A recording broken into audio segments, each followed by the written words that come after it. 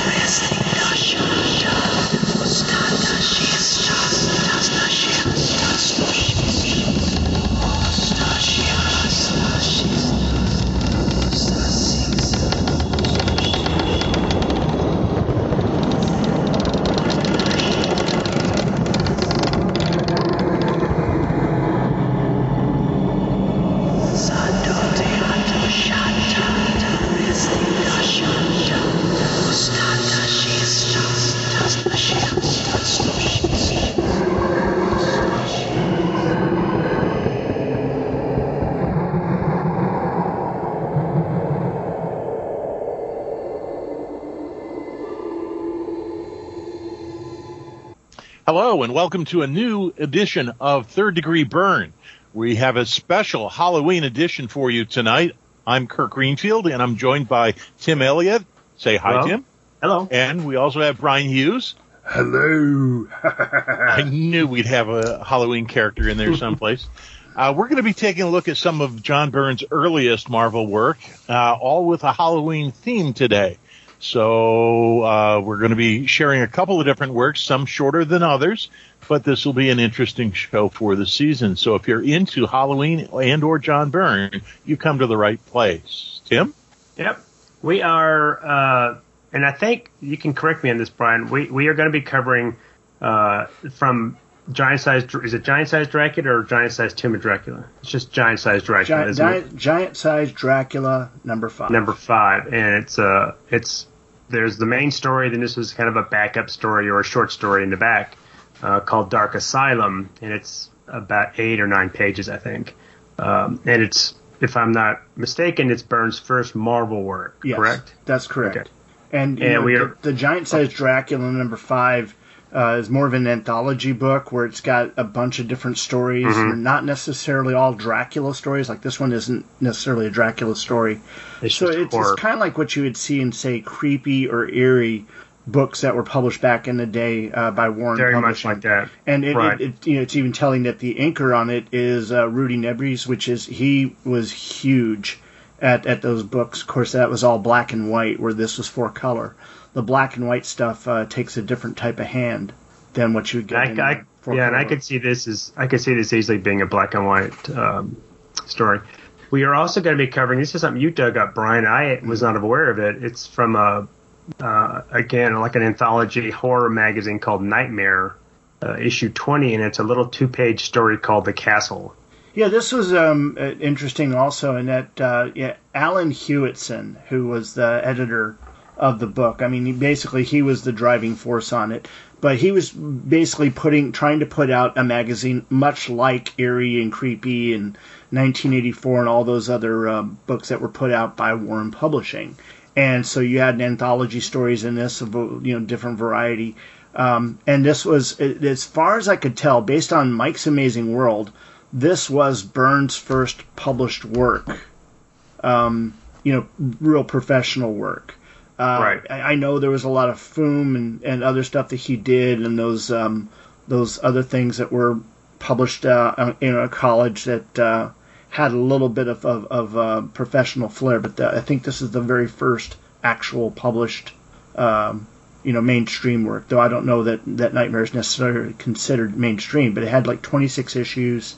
This is from issue 20, which came out in June of '74. Yeah, So, that's early because that's before his Charlton work, I think. Mm-hmm. It's certainly before he Marvel stuff. But we're looking at early. We're looking at some early Byrne stuff, and mm-hmm. didn't we try to record, or did we cover this? I know we talked about recording this Dracula story way back when we kind of first started the show. We've talked about it a couple times. We've never done it, though. But we've never done it. Just because of how the art was handled. I think that's the only thing we really did. Just basically because I think that once we took a look at the story, we're just like, there's not really a whole lot of Byrne art here to look at. But, it's like reading the story and going through it. I thought it was actually interesting, and there's very interesting and telling text in the story, even though Byrne didn't write it. Mm-hmm. There's something interesting about it that you'll find out as we get there. But no, it's these are both interesting pieces. Of course, they're both supposed to be from, I don't know if you want to call it scary type stories, because the castle story is more of a Twilight Zone-y type thing. Well, I guess both of them are kind of Twilight Zone-y type stories, but still fun stuff. Well, they're very much. We start with. We'll start with the castle. Okay. But they're both very much in the vein of if you've ever watched if you're familiar with the British studio called Amicus. They're kind of a rival to Hammer. They weren't quite as big, but they would put out anthology movies, kind of like Creepshow. Yeah, okay. For the modern, similar to that. It's not. It's more gothic horror. It's not. It's not slasher. It's not bloody. It's more psychological type stuff, especially and the castle is because it's so short and abrupt. It's 2 pages. It's like I think you're going to give us a dramatic reading, aren't you, Brian? Well, yeah, I think we'll just go ahead and do the whole story. Yeah, I'm going to have to come up with 3 voices really, a Rod Serling kind of voice and one other. Anybody else having the interference? I'm hearing that. Yeah. I don't know. I think John's coming on. John? Hey. Oh, there he is. John. Oh wow. Okay. He sounds like he's possessed. Is that creepy Halloween voice, John? If it is, it's very effective. Hi guys. Okay. Hey, there he is. Okay. What was that creepy voice then? That was just Ghosts in Chains. That's right. Okay, because I heard "Get out." That's what it sounded like. Exactly what it sounded like. Yep. Definitely need to have that. All right. Well, we just covered the 2 stories, John. They're both very brief, so. All right. No, just kidding. I wanted to ask. But I'm looking at Tomb of Dracula. How is this a John Byrne thing? He's not listed it's in not here. Tomb of Dracula. It's giant-sized Dracula number 5. Right. I don't see him listed in here. It's one of the latest, like the 4th story, I think, in the book, and it's called Dark Asylum. And in the credits on the page itself, it just says Byrne. Yeah, doesn't say John Byrne. Let's take a look at Castle first, though. Yeah. And before we do that, I wanted to ask Tim, are you doing your standard Halloween decorations this year? I've posted some on Facebook. Because of where we live and the limited yard, I don't have nearly as much, and I just didn't feel like digging a lot of the stuff out. I did build a new Reaper that I bought just a skeleton from I think Home Depot, and I bought some kind of black velvety cloth from Joann's and made a kind of a cloak on him, and then I made a stand so it looks like he's hovering off the ground, and I have a red light inside his chest. It lights up his chest, and then he's got a green light underneath him. It looks like some kind of ethereal light where it's making him float, and then he's holding his lantern. So cool. We didn't get a chance to decorate this year. There's just so much that's going on. Christopher, my son, has been fighting, it looks like asthma, and had basically a low blood oxygen level, but he seems to be turning around and may actually get to go back to school Tuesday when the new 9 weeks starts up. They're doing 9-week runs instead of 6-week runs now. Oh. That's weird. Is that going to affect wasn't he playing football? Or he was playing some sport? He's now managing the team. He's not, he's the man. He's Clark Kent from, the Christopher Reeve movie. He's not doing that anymore. Just his mind wasn't in the game. Yeah. And so the coach really likes him, says he's really smart. So he asked him if he wanted to stay on in any capacity, and so he took that. And it's basically equipment manager. Yeah. Yep. Well, I'll just tell him don't let the football players knock over his bench and spill all his hard work out. Yeah. I showed him that scene. I said, "Don't let this happen to you." And he goes, "I can kick the football like that." Yeah. And he's now actually bigger than me he is taller than me. He outweighs me by about 50 pounds. He's 14, It's not supposed to happen yet. Sorry, Brian. Anyway, no, but the thing is, it's like normally for Halloween, and I think I've talked about this before, we actually serve hot dogs to the neighbors. Now, we didn't do it last year with the pandemic in full swing, and unfortunately, we're not going to get to do it this year because my wife is working a new job, and she will actually be working on Halloween. And you don't know how to boil hot dogs. Okay, anybody that is self-respecting does not boil hot dogs when you're serving them to people. Okay? You grill them, okay? And that's not barbecue, folks, no matter what Paul Spataro says. No, that's not barbecue. I still prefer a boiled hot dog. That's still my preferred method of eating it, even if it's grilled. Well, I like it boiled. I mean, I like to grill the onions and everything and all that all together, anyway, but, we've been doing that for the last couple of years where we were serving hot dogs to all the neighbors, and now, we just gather a crowd every Halloween outside our house. Yeah. My father-in-law acquired, I don't know how, a nice industrial popcorn maker, though. Wow, and nice. So we're going to serve popcorn. Christopher and I will serve popcorn out this Halloween. Cool. Christopher's really excited about that. Kirk, are you gonna make your candy shoot again? As a matter of fact, I asked my daughter. Didn't realize that you were aware of that, but yes.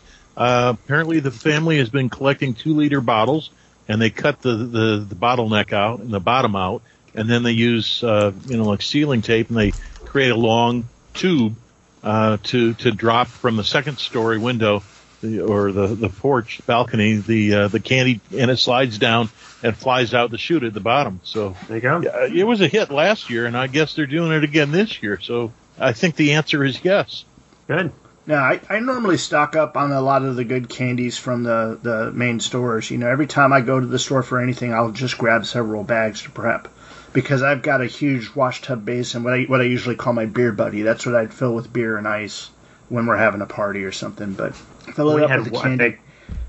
I think we had one trick-or-treater last year, so we're not going to buy a lot of candy because we may have more this year. There are a lot of kids. I don't know. We still had a lot. It's definitely going to be busier this year than it was last year.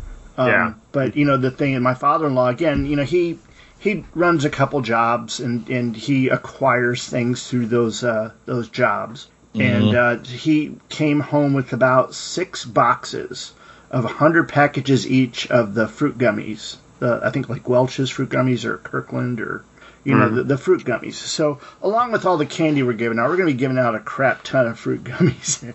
People are going to be getting big handfuls of stuff this year. That'll be fun. John, do you guys get... Go ahead. I'm going to ask John if do you guys get trick-or-treaters? We get a few until about like 6:30 or 7, and it's usually just tiny little kids. Yeah. But not very many. So... I was going to tell you, Brian, be careful with that industrial popcorn popper. Mm-hmm. In our town, at one point, we had 3 theaters, and 2 of them burned bad enough that they closed down or became a Taco Bell, completely remodeled and changed.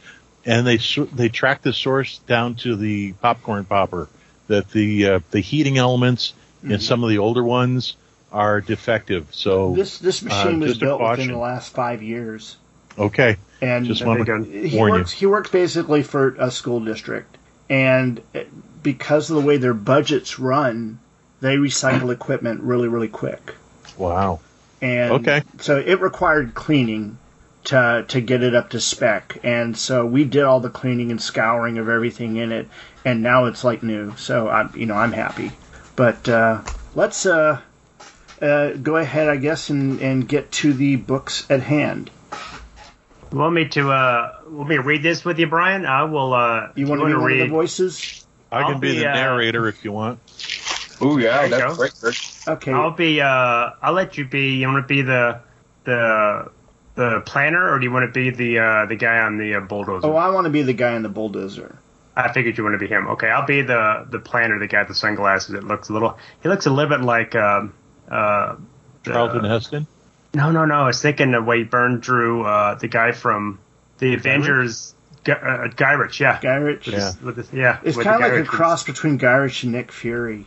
Let me go ahead and get the credits and stuff out of the way. Now, this, of course, came from the magazine Nightmare, number 20, by Skywald Publishing. It's got a cover date of August 1974. The approximate on-sale date is June 1st, 1974, and like we said earlier, this appears to make it Burns' first published work. He couldn't confirm that himself. I'd asked John Byrne about that, and he said all that stuff is really sketchy in his memory. He just doesn't honestly remember much of anything. And he also didn't say much about the other story we're going to cover, other than he doesn't recognize his art in it. Okay. So let me go back though. That's got a cover price of 75 cents, a page count of 64. The title of the story is The Castle. It's 2 pages.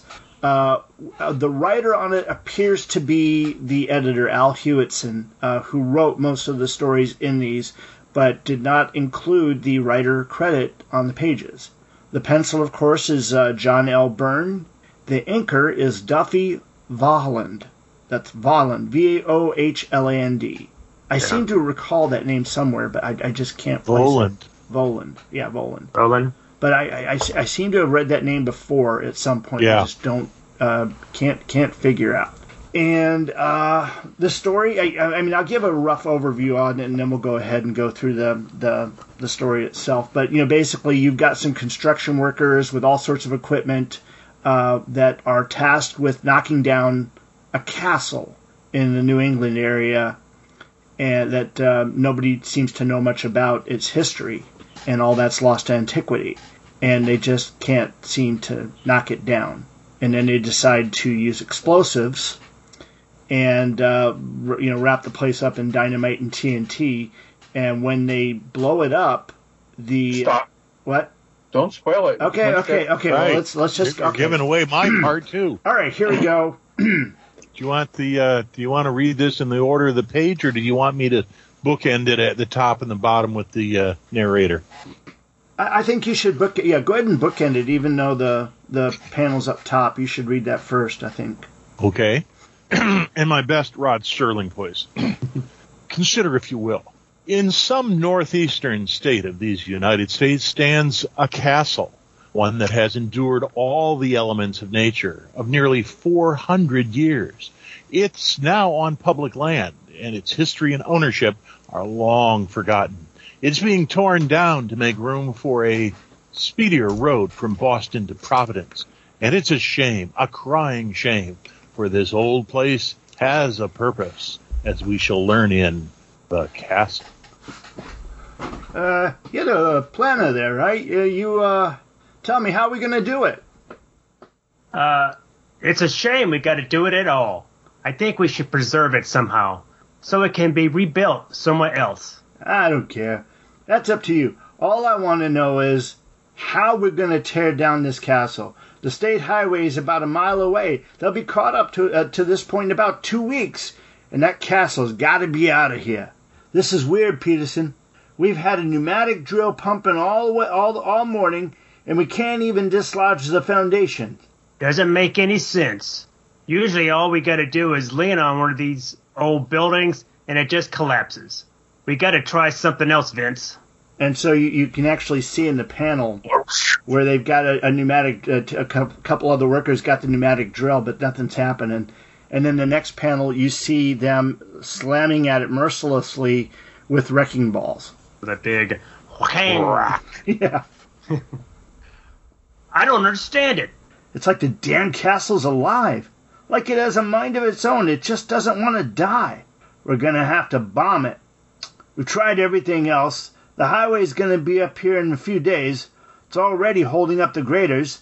It's a shame, a real shame. Such a beautiful castle. Beautiful, maybe, but also weird.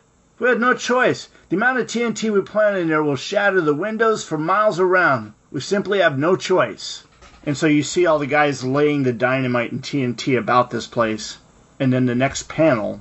Kirk, you want to try that? What that word? I can't. I can barely make it out. What? Carump? Carump. Carump. Carump. And I think that's some sort of thing. The castle was a prison. Oh my God. My God. Some months later, after they'd re-erected the Living Castle prison, after they'd rerouted the highway around the Hillcock with the monster therein. The officials reflected for a while on what the thing was, and the answers they came up with summed up a total zero. Whatever it was indestructible. Whatever it was, it had better been left alone. So when you drive around a little hill with a castle somewhere in New England, remember it within and keep driving. That was great, Kirk. That was fun. awesome. Now, that was good. That was a little Shatnery, too. Yeah, I think that, but I like it. While we did read the story, we really didn't, I guess, relay the imagery as well. The very first panel, of course, is the two construction workers. There's one kind of a heavy-set dude that I read sitting on top of the machinery in a very relaxed position, while the one that Tim read looks like he's got the Captain Kirk shirt on, and he's a hard driving guy. Yeah, and he's got a cigar in his mouth, and they both wearing dark sunglasses. But he's kind of like a cross between Nick Fury and Guy Ritchie. And of course, they're both wearing like the leather gloves. And the one guy, of course, is looking at the plans, where you see this huge, what looks to be an actually beautiful castle in the background. That would be such a waste to have to destroy something like that. Of course, this could be that same home that rapper bought that now he can't get rid of. It's probably photo reference. He bought it for like $15 million, and now he can't get rid of it at all. Oops. Yeah. Much for that investment property. Yeah. Then, of course, the next image, like I'd said earlier, was the two guys standing there while a couple other guys were trying to pound at the place with the pneumatic drill. It looks like the same drill they used to break into the Nakatomi vault. Yeah, exactly. Yeah. And then, of course, I guess it's supposed to be representative of like one ball hitting the building several times. I think it's like it's vibrating. Yeah, it's bouncing off. Yeah, and not doing anything while the two workers are sitting there just commenting on it. They look so familiar, yet I can't place them. Yeah, one guy's really pudgy and heavy, and I see Dr. Bill in him. Oh, I'm sorry. That's not. That's what comes to mind. I see Ron Jeremy in him. Okay. Oh, okay. There you go. There you go. Oh man. Oh, we know what Tim's been watching this off time. It's kind of like this. I don't blame Byrne on this. I think that they probably could have had a couple like more narrative boxes other than just the two ones that Kirk read. Because, you sit there, you see them talking about, as they're laying the dynamite, and next you just see what I'm assuming is supposed to be the dynamite explosion that destroys the castle. And then the biggest panel in the whole thing is, the two guys in the foreground reacting to what apparently is a giant molten creature pulling itself out of the ground. I just want to understand, if this thing is indestructible, it's everything they say, how are they able to keep it there until they can build the castle around it? How'd they get it back? Did the castle have some kind of a spell on it? I mean, this story really almost is too little. You want more. I want some more information about what's going on. Yeah, and I think it was like they told Byrne, you got 2 pages to do this. This is the basic story, and then we'll script it afterwards. And, it's just like they didn't... Byrne's art is so filling of every space of the panels and detailed that they really didn't have a place for the word balloons and any other notes that they wanted to throw in there. So I think they were reticent about putting more narration and covering up what is... again, as early as this is, and the art has a tendency to be a little bit more cartoonish than what Byrne has come known to draw. But this is really polished, as far as I could say. It's nice. And I see more Byrne in this than we're going to see in the Dracula story we're going to cover next. Absolutely, because this looks more like probably he's not trying to follow a style. He's just draw whatever you want to do. The inker Duffy Volland, I think, was very faithful to his pencil. The Byrne stuff, because you can see it. Yeah, because when I see that creature that's coming out of the ground, it reminds me of something I saw in like Doomsday Plus One, and some of Byrne's early works in not commissions, but his early sketches and such. I would almost say this seems a little more polished than Doomsday Plus One. Well, yeah, and that comes down to this being in a black and white book, Yeah. You know that your pencils get a lot more. Your pencils and inks get a lot more shading, and you just get to see a lot more of the art this way. When you're doing a 4-color book, it detracts from that. Are you seeing a lot of Zipatone in this too? There is something. I think the foreman. I think he used Zipatone for the guy's arm hair. Maybe. Rather than I don't know. That looks a little reminiscent of how he would do Wolverine's hairy arms you're later. right. But his shirt looks like cross hatching, but it looks too uniform. refined. I think that's Zipatone, and I think the ground underneath the drill, the bottom of the panel is Zipatone. Yeah. Some of it looks more like almost like ink wash. Like did you see the guys planting the dynamite? Yeah. That looks like and then down below the creatures that's coming out of the ground, you see the other guys running. That's some kind of Zipatone, yeah. But even in the lettering of the explosion, Kawump. Yeah. The bottom right panel, the last panel in the story, which in fact is a long shot of the area. Yeah. Yeah, the area, the geography of the area. You see in very weak detail. You see the castle, or the centerpiece that's in the middle of a plot of land. But very clearly you see what is a highway describing a large arc around the outside. Around it. And I got to tell you, a couple of times when I've been driving, I've noticed a highway that has taken a large curve, a swing around something, and I've always wondered what in the world was there that they had to make such a good swing around. Sometimes it's like it's a power plant, and sometimes it's a what's the word that I want? A nuclear research facility. Mm-hmm. It's just kind of interesting to see who had more say in who owned the land when you see that sort of a thing. But it's very clear that the road describes this large arc, a semicircle all the way around the castle property. Yeah, I think its creature coming out of the ground is, I'd say, a lot of Wrightson influence in there. It looks very Bernie Wrightson. Looks like the way he would draw kind of zombies or muck monsters or things like that. Yeah, it's half melting, and it's the face is distorted. You can make out a couple of eyes and some teeth in what's a distorted mouth, and it's kind of up on its elbows. It's hoisting itself out of the pit, sort of like an early Jack Kirby monster from Fantastic Four 1. Yeah. Mm-hmm. Sort of. It's got the flesh falling off of it, if it is flesh. Yeah, just dripping. Yeah, I couldn't tell if that was flesh or if that was supposed to be like soil and coming up out of the ground. I couldn't tell. Kirby Crackle kind of look on the right side above the construction worker. I guess it's like his arms as he's pulling himself out. Yep. Again, how they were able to get it back into the hole and cover it up with another castle, I don't know. Yeah. Does your version of it have an odd line that's cutting the page not in half but in the bottom third above the creature's eyes? No. Oh, I see.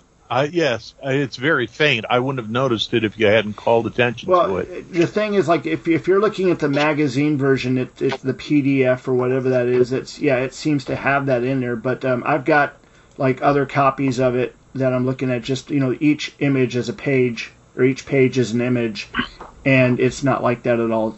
But the art, it's interesting. Oh, and so that guy's name is Rossell. Is it Rossell or Rosselli? Just Rossell, right? Rossell. On the helmet there in the next to last panel.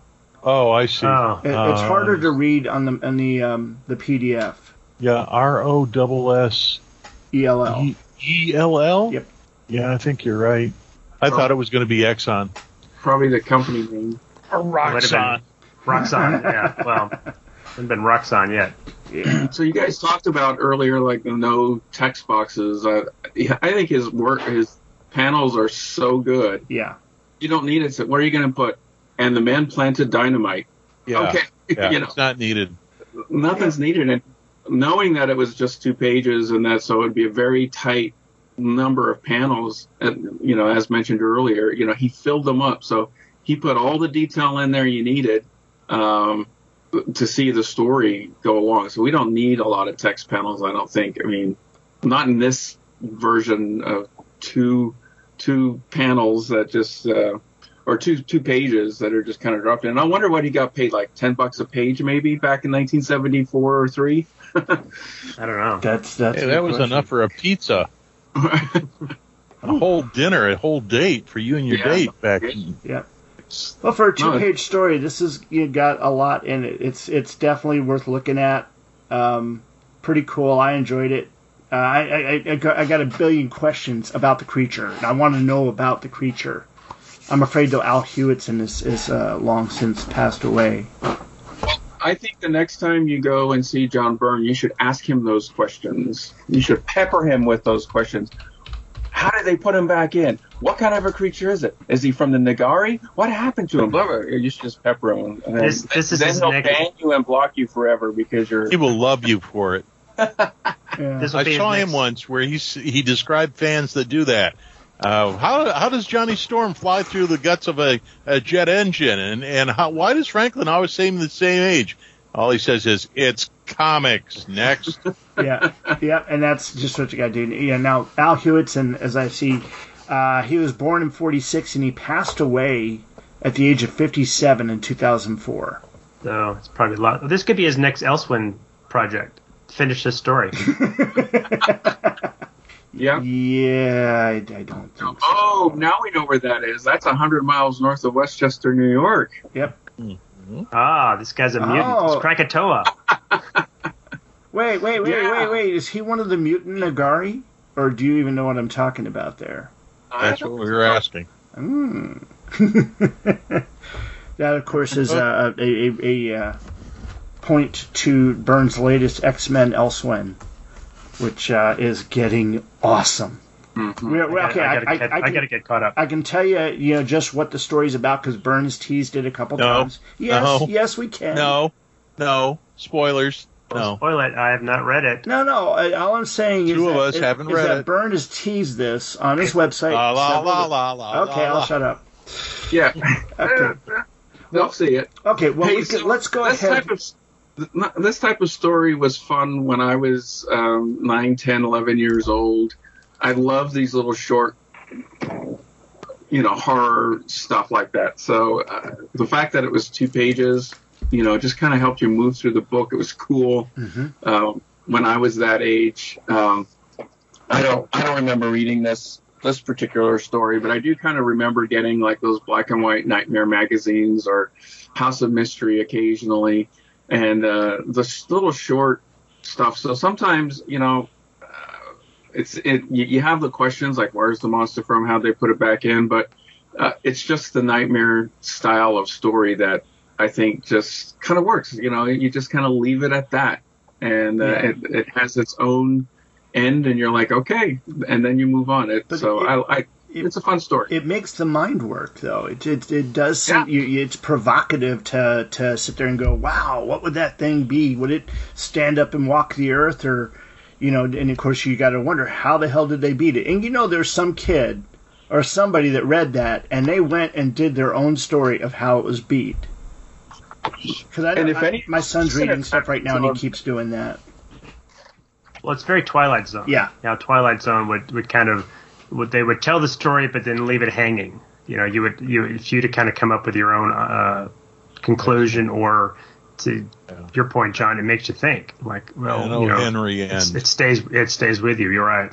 Yeah. Now, when I was a kid, I never graduated to the black and white Warren stuff. For some reason, I always viewed those over there on the other the magazine rack as adult and typically pornographic.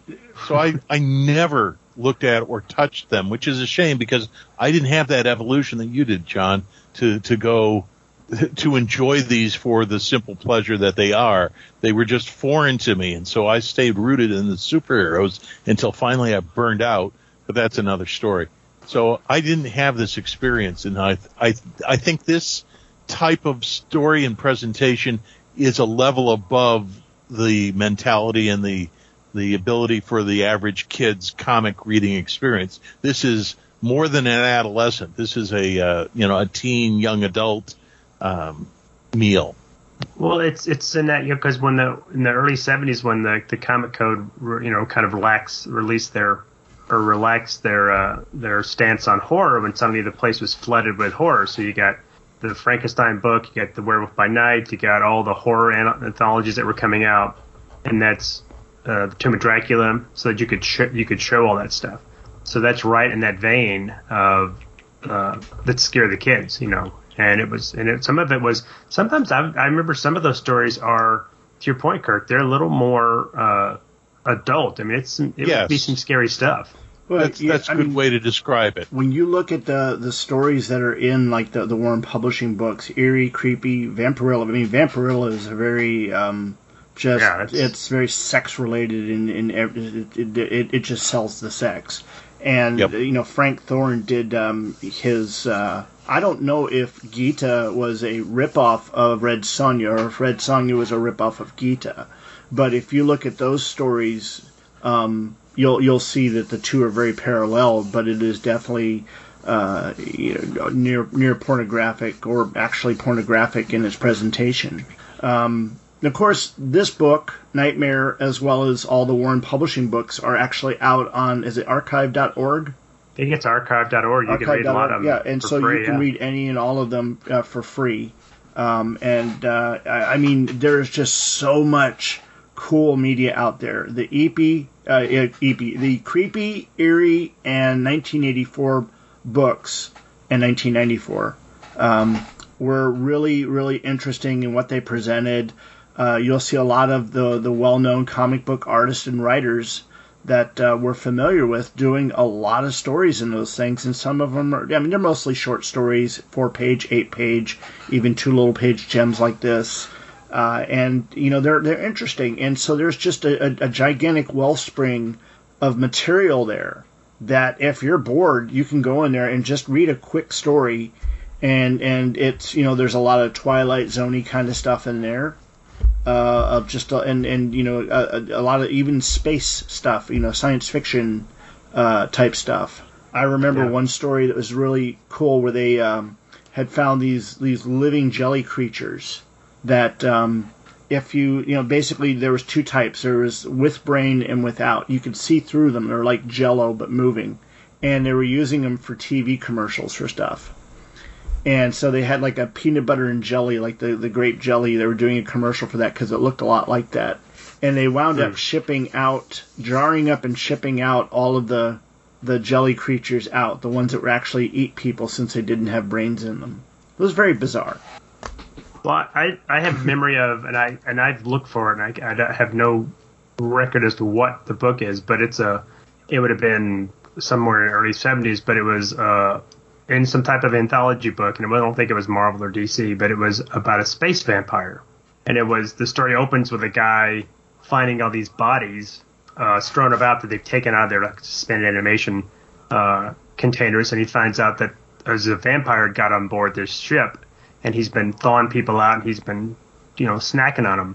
So the whole story is him being chased by this vampire throughout the whole spaceship, and he continually kind of thwarts him. He at one point he throws all these chemicals at him, and one of them has silver, so that kind of stops him. And then at one point he vampires can't cross running water, so he runs a stream of water, and he finally thinks he's going to get on board. But he was going to get on board a shuttle and leave, or the vampire tells him, "No, I launched all the shuttles. You can't escape me." And the shuttle blows up. Well, they're in this big observation room or something, and the windows have crosses in them. It's like it's a segregated window. So the explosion creates all this light, and that casts a shadow of a cross on the vampire, and he dies. So he basically kills himself. So the house believes. Yeah, and I don't. Was it a church? I don't know where I saw that. It's a spaceship. But, I hear that. Castle. Anyway, moving on. Let's move on to. Don't leave now. Don't even think of leaving now. Dracula hasn't had his dinner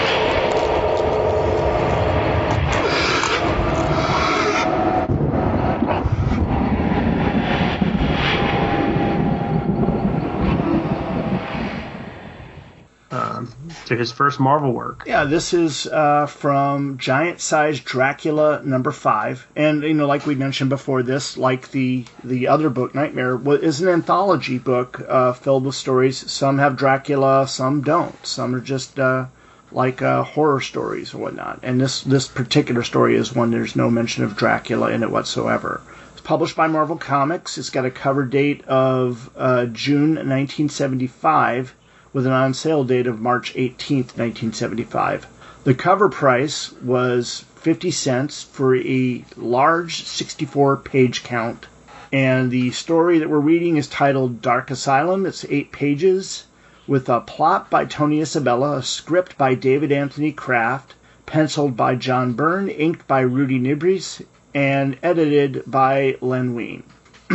Now, I looked at the synopsis that was on the wiki, and it was completely just useless. So I went ahead and wrote one real quick. And it goes something like this. What? Before you go. Okay. So I have the Tomb of Dracula omnibus. And I think it's the second omnibus. It's like issues 32 through 70, and the Giant Size Tomb of Dracula. This story is not in it.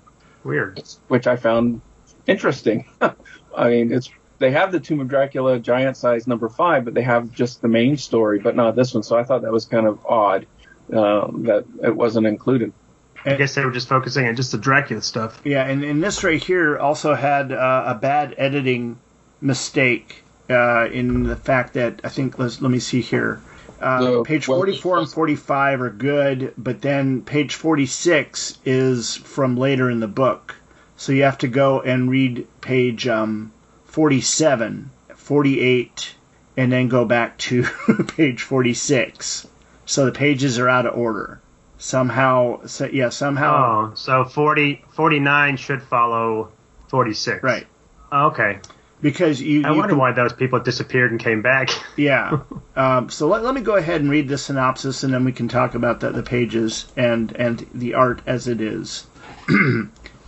Keith Starr finds himself in a castle being attacked by a large winged wolf creature. The creature talks to him as it attacks, letting him know he is in another realm from which there is no escape, and that he is at the hands of the dark wizard Zok, the beast's master. The creature tells Keith that if he stays, he will not be hurt. But Keith grabs a spear from a cobweb-covered suit of armor and runs the demon beast through. He searches through the castle looking for an exit. He grabs a torch and carries on until he comes across a woman, a beautiful woman scantily clad, and offering himself to him as she craves a mate with which to spend the eternal night. He rejects her in favor of freedom, and so she reveals another form of a female demon snake. She moves towards him, letting him know she cannot bear to remain alone, isolated in the darkness for eternity. He hits her in the face with his torch, and she slithers away, leaving the smell of burnt flesh. He next comes across a man and a woman, their hands in shackles. The two tell Keith that he must confront the dark wizard, and they can lead him to Zok. The two seem familiar to Keith, but he can't place them. They come to a ladder and tell Keith this is where they part, but let him know that his mind is the ultimate weapon. He travels up the ladder to meet Zok up at the top. The dark wizard appears as a cloaked being of flame, holding an ornate sword. Barehanded, Keith attacks the wizard, dodging the cloaked man's first swing of the sword. The battle goes up close and personal as Keith quickly strikes the wizard in the face with a loud crack. The wizard grabs Keith by the throat. Keith pulls down the hood from the wizard's cloak, only to reveal himself. Keith kicks his magical doppelganger off the side of the castle. As the dark wizard version of himself falls, he screams, echoes, and fades, as does the landscape around him. He sees a door to freedom. He steps through and is swept away in a sea of vertigo, to return elsewhere, and elsewhen. He is found on a bed in a straitjacket in the Hellberg Asylum for the insane. We now see the two guides that assisted him in his dream were actually the doctor and nurse at the asylum. They note that up until a few moments ago he was raving mad, and now he has snapped out of it. The nurse comments that it's almost as if his mind fought his own insanity and won. Keith had earned his freedom from his insanity and can now rest peacefully. The end. Well done. Thank you very much. Now, as far as the story goes, the story, it's the standard kind of thing for that, for a book like this, where everything is not as it would seem. But the art, I mean, you can see the Byrne layouts, but it almost looks like a cross between Pat Broderick and Gil Kane in some pages. And there's only a few panels where you actually see the glint of Byrne's style of art. You do. I don't see Gil Kane so much. I do a little bit. When he's going up the ladder, I see a little Neil Adams because of the weird Dutch angles he's doing. But you understand why I'm also saying I see Pat Broderick in there, especially like when you look at that first page, the facial expression, the look of the face. It's definitely not a Byrne face. That's definitely something else. I mean, this is they're almost photo. They almost look like they're photo reference faces.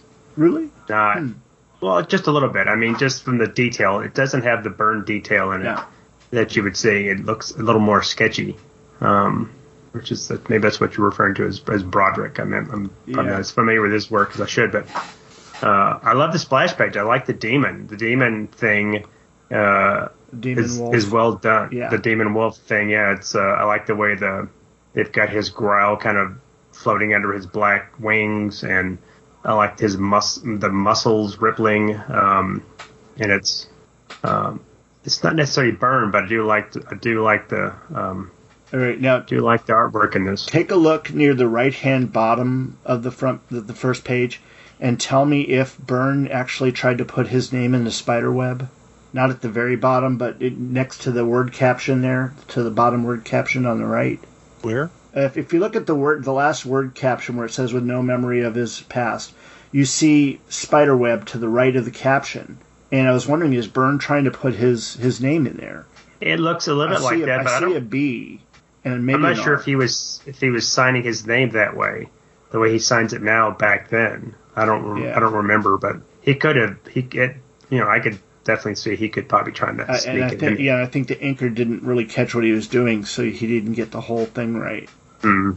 And but that's, I mean, and everything is right there that you need too. Even the suit of armor with the spear that he takes in the next page. Well, his storytelling is, to your point, it's pretty apparent here. Yeah. You can almost take the dialogue out, and you can tell, because when you see him running towards that the suit of armor with that pike up there, in its arms, you don't really, you know what he's doing, and then when he's, the thing's pouncing on him, and you just see him run it through, stab running through it. Yeah, it's some of the angles I don't think are quite Byrne. That angle with him stabbing it, and it's kind of coming down on him. Almost looks like Infantino. Yeah, that's not quite. And the figures look like, and I can't think of an artist that it's reminding me of. I get, to your point, I get glimpses like in the woman Lydia. I get a little bit of Byrne there. She's, she looks, for some reason, she reminds me of his work on Red Sonja. I think it's the bikini top. That's like a snakeskin bikini top. Made me think of Princess Leia's gold bikini, but then that was 10 years later. Yeah, almost. And then when she transforms, a scantily clad woman is a scantily clad woman, no matter what decade you're in. Exactly. It's true. It's true. But look at the teenage fantasy is going to be. Yeah, what's around her feet? It's almost like a poison ivy kind of sandal. Mm-hmm. Yeah, kind of a little bit of is it Thilvia? What's the Mars of Princess of Mars? Kind of a outfit. Deja Thoris. Is that her name? I think so. I haven't read the books in forever, but it's very ornate. This would be more, I think, a little more precise, a little cleaner. And I think the breaking of the panels, he does that throughout, is a little unlike Byrne, and especially that one where he's going up the ladder. That just, to me, just screams Neil Adams. Yeah. And that's just mainly, I think, that weird angle that he's going up. But and I don't like the page where he's fighting himself, where it's just the vertical panels going down. That's it's well done, And well, go to page 48 for a second, and that's where he rejects the Lydia. Lydia, and then she reveals herself as the snake demon or whatever that is, and you can see Byrne's, his line in there, though it's very thin. It's obviously that, you can see Byrne in the second, third, and fourth panels. But the rest of the panel, and in that last panel where it's just him with the torch. That's 100%. Yeah, that's 100% Byrne. But, the other ones, you have to look to see it in there. But that's very demonstrative of his pencil, where the inker's just like, I don't know how to do this other than just to do what he did. Yeah. Well, I see a little bit in her hands when she's transformed into the snake demon. A little bit. Her hair is a little Sienkiewicz, that kind of wild and crazy. Yep. And a little bit of the flames, but and I think the inking on her body, that is, I guess, is to represent scale, is, I don't know what he drew there when he penciled it. I don't know, that may be just the inker's interpretation, but that's a little not quite. What you expect? You expect more of almost like a Zipatone scale or scale mail, like exactly something like that. I'm trying to think I'm trying to think of a correlation of something he's done in his, when he's established his style later that would have done. But, and again, we don't know how much this inker, if maybe he wasn't very respectful for Byrne's work. Maybe he wanted to put too much of himself into it. So we don't know. Well, I'd love to see these pencils. There, again, on page 48, if you look at the top left panel, when she's sitting there, she's got her arms on his shoulders. If you look at his torso, you can tell that Byrne has not figured out anatomy completely yet. And that's a demonstration of, we see the same kind of things done, shortcuts taken in Doomsday Plus One or Space 1999, and some in even Iron Fist, where he's perfecting it a little bit better. But yeah, he's still working on his anatomy, or male anatomy, definitely. What do you mean? What's wrong with that figure? I don't get it. It's like his waist and basically from where the pants start going down the line, and where the legs split is not. It's just not the way Byrne drew it later. You don't see the fine line of the anatomy like Byrne would normally draw. Okay. And that was common through the books that he did in this era, early on. Yeah. And we don't know what his idea was, if this is him trying to do more of a horror style as opposed to what he would do with superheroes. So maybe he's purposely doing. I'd love to see the any stats they may have of the penciled pages here. If anybody's I'd love to see the pencils, because I don't know. Yeah. So the next page, actually, even though we're on page 49, you need to go back to page 46. And then you see him going up the stairs in the castle and coming across the two people in shackles. And that guy reminds me of Eunice the Untouchable. The look of this page is so different from everything else. You can't. If you didn't know this is the same story, you could get lost real easily, because the characters don't. He doesn't even look like the character that we saw at the beginning of the story.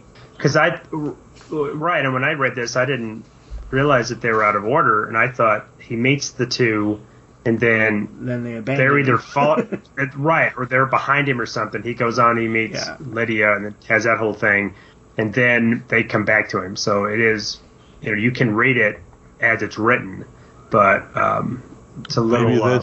Maybe this is why this was not reprinted, because either somebody knew that the story was flawed in the publication, or there was a debate as to whether to reprint it exactly as it was published or to correct it. I think it's just because it wasn't a Dracula story that it didn't. I think that's true.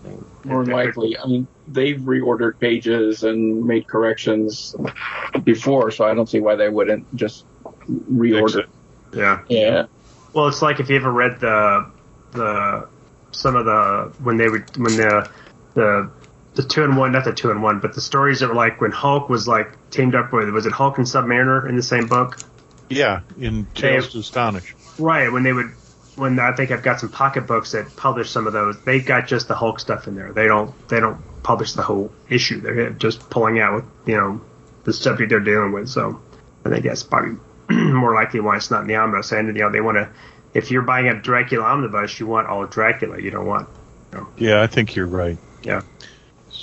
So have we covered this now, or is there more to deal with? Well, I think we haven't looked at the rest of the art, because I think that there's something really interesting to point out. The layouts are interesting. I like the look of Zoc when they first show him, because it just looks like a flaming character, and this is definitely not the same kind of flaming look that he would give to Johnny Storm.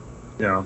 Though he'd already... The flames are just totally different than what he would do earlier. Right. I think this goes to the inker for the most part, because we've seen him draw Johnny Storm even earlier than this in his tryout story. That Fantastic Four... the Fantastic Four thing that he did with... we covered that. Yeah, we covered that very early on. And then, of course, like you said, there's that one page that's all, vertical panels where he realizes he's fighting himself. And, that is pure Byrne in layout. Mm-hmm. And I see that there, absolutely. It's a little... That's cheating! He's cheating! He's using the same style of pose! That's cheating! I got all my money back! Well, he has. Well, it's very Empire Strikes Back. He's fighting himself. Yeah. Also with the doctor and the nurse that he sees in his dream or delusion or whatever is.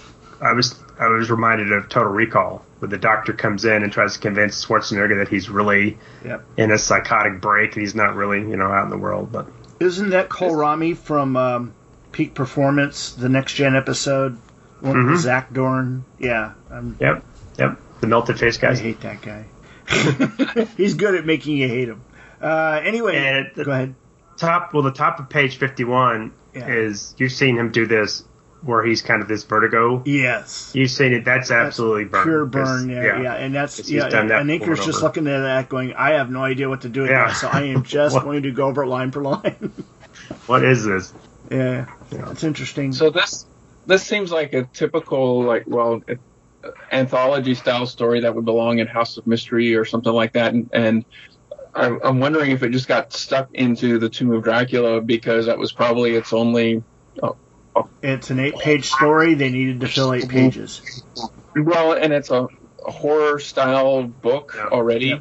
That would probably fit well with the theme, even though it's not a Dracula story per se. But it does seem like like one of the anthology stories that belong in one of those House of Mystery books. And I'm trying to think if Marvel had an anthology horror or not. I don't think so. I think they were pretty much character-driven horror books, weren't they? I don't think they did. I don't think they had an anthology. Yeah. Unless some of the big black and white. They had their run where they were doing like the Hulk black and white. Yeah. The more adult stuff. They had... I think Man-Thing originally was in the larger black and white, kind of more adult type story, but before it kind of eased into just, muck monster stuff. And some of these, this reminds me a lot of stuff you would see in annuals. You'd have your main story, then you have 2 or 3 backups, and some are like kind of tryouts. Like, this is Byrne's first work. It's like, okay, kid, we're going to give you this 8-page story to see what you can do. And then they shove it in Dracula and, Yeah, and that last panel, I was sitting there looking at that, and that made me think more again of Pat Broderick doing his Legion of Superheroes. It looks like Timberwolf. And that Pat Broderick's run was just before Keith Giffen started in the Great Darkness Saga. So if you want to look at those, so it's somewhere around the area of issues 284, and you can see the similarity in the artwork, in my opinion. I could be wrong, though. It was an interesting story. It was kind of fun. Yeah. It's fun. If I look at it, I definitely wouldn't have. It would take me a while if I even could pick out that it was Byrne, because it just looks like so many other influences. Neil Adams, particularly, it seems like some of the faces of the main character. It looks to me more like Neil Adams-ish, and then, like you said, some of the other folks, but Pat Broderick. But Broderick, I don't think was writing it or drawing it this time, was he? Didn't he come later? You know what? And I'd have to look at that, because I knew he was doing the Legion around the same time as all that. So I have to look now. So Van. Yeah. Well, I think we this is a fun little story, and if you want to see early Byrne, it's not it's not to your point, John, there's the only, if I was reading this and nobody told me it was Byrne, the only panel I would look at and go, wow, that's Byrne, is that Vertigo one. Marvel did have a book called Haunt of Horror that was being published around the same time. It's funny because I was looking at Pat Broderick, his first credit, September 1974, Haunt of Horror. And it is more magazine type, like the Warren Publishing or Nightmare. It's definitely got an anthology look, and it looks like it's following Warren in the sexy kind of stuff, because you see basically zombies on the cover and a very Susan Sarandon Rocky Horror Picture Show looking woman crawling in front of that, and then they've got the Exorcist tapes. Okay, I'll stop. The Exorcist tape. Wow. But I this is a story I've been aware of for quite some time, and Tim and I have talked about it over the years, and it's interesting, especially that's Byrne's first published work at Marvel, but it makes you wonder, what it looked like before Rudy got his hands on it. I want to see the original pencils. Well, and let's be honest, that the really only significant part of the story is the fact that it's Byrne's first Marvel work. If that wasn't the case, then this would just be a generic. Yeah, it's forgotten. Yeah, exactly, absolutely forgotten. But if you're gonna study a man and cover a man, you need to kind of cover his beginnings and warts and all. So the artwork's not bad. I think it's actually quite good, and the layouts are good. It's just not what we think of as when you think Byrne, most people think of him at his height in X-Men or Man of Steel, that kind of really polished work, and this is not quite there yet. I was only able to find one comment from Byrne on this, and basically it says, "Don't expect to find anything that looks even remotely like my work." Well, that tells me that he's either telling me that the inker had a pretty heavy hand. Yeah. I don't think he's saying he wasn't quite. His style wasn't there yet. Yeah, so I'm pretty sure that's what he meant by that. Yeah. Yeah. So, but that's we've seen that before in some of his work. And the two books we were going to cover today were not the Spider-Man books. They've got some changes in those too. Cool. Well, we're going to kind of have this as a short show, but I think we were going to read an email or two, right, Brian? We got a couple emails here, both, of course, from Mr.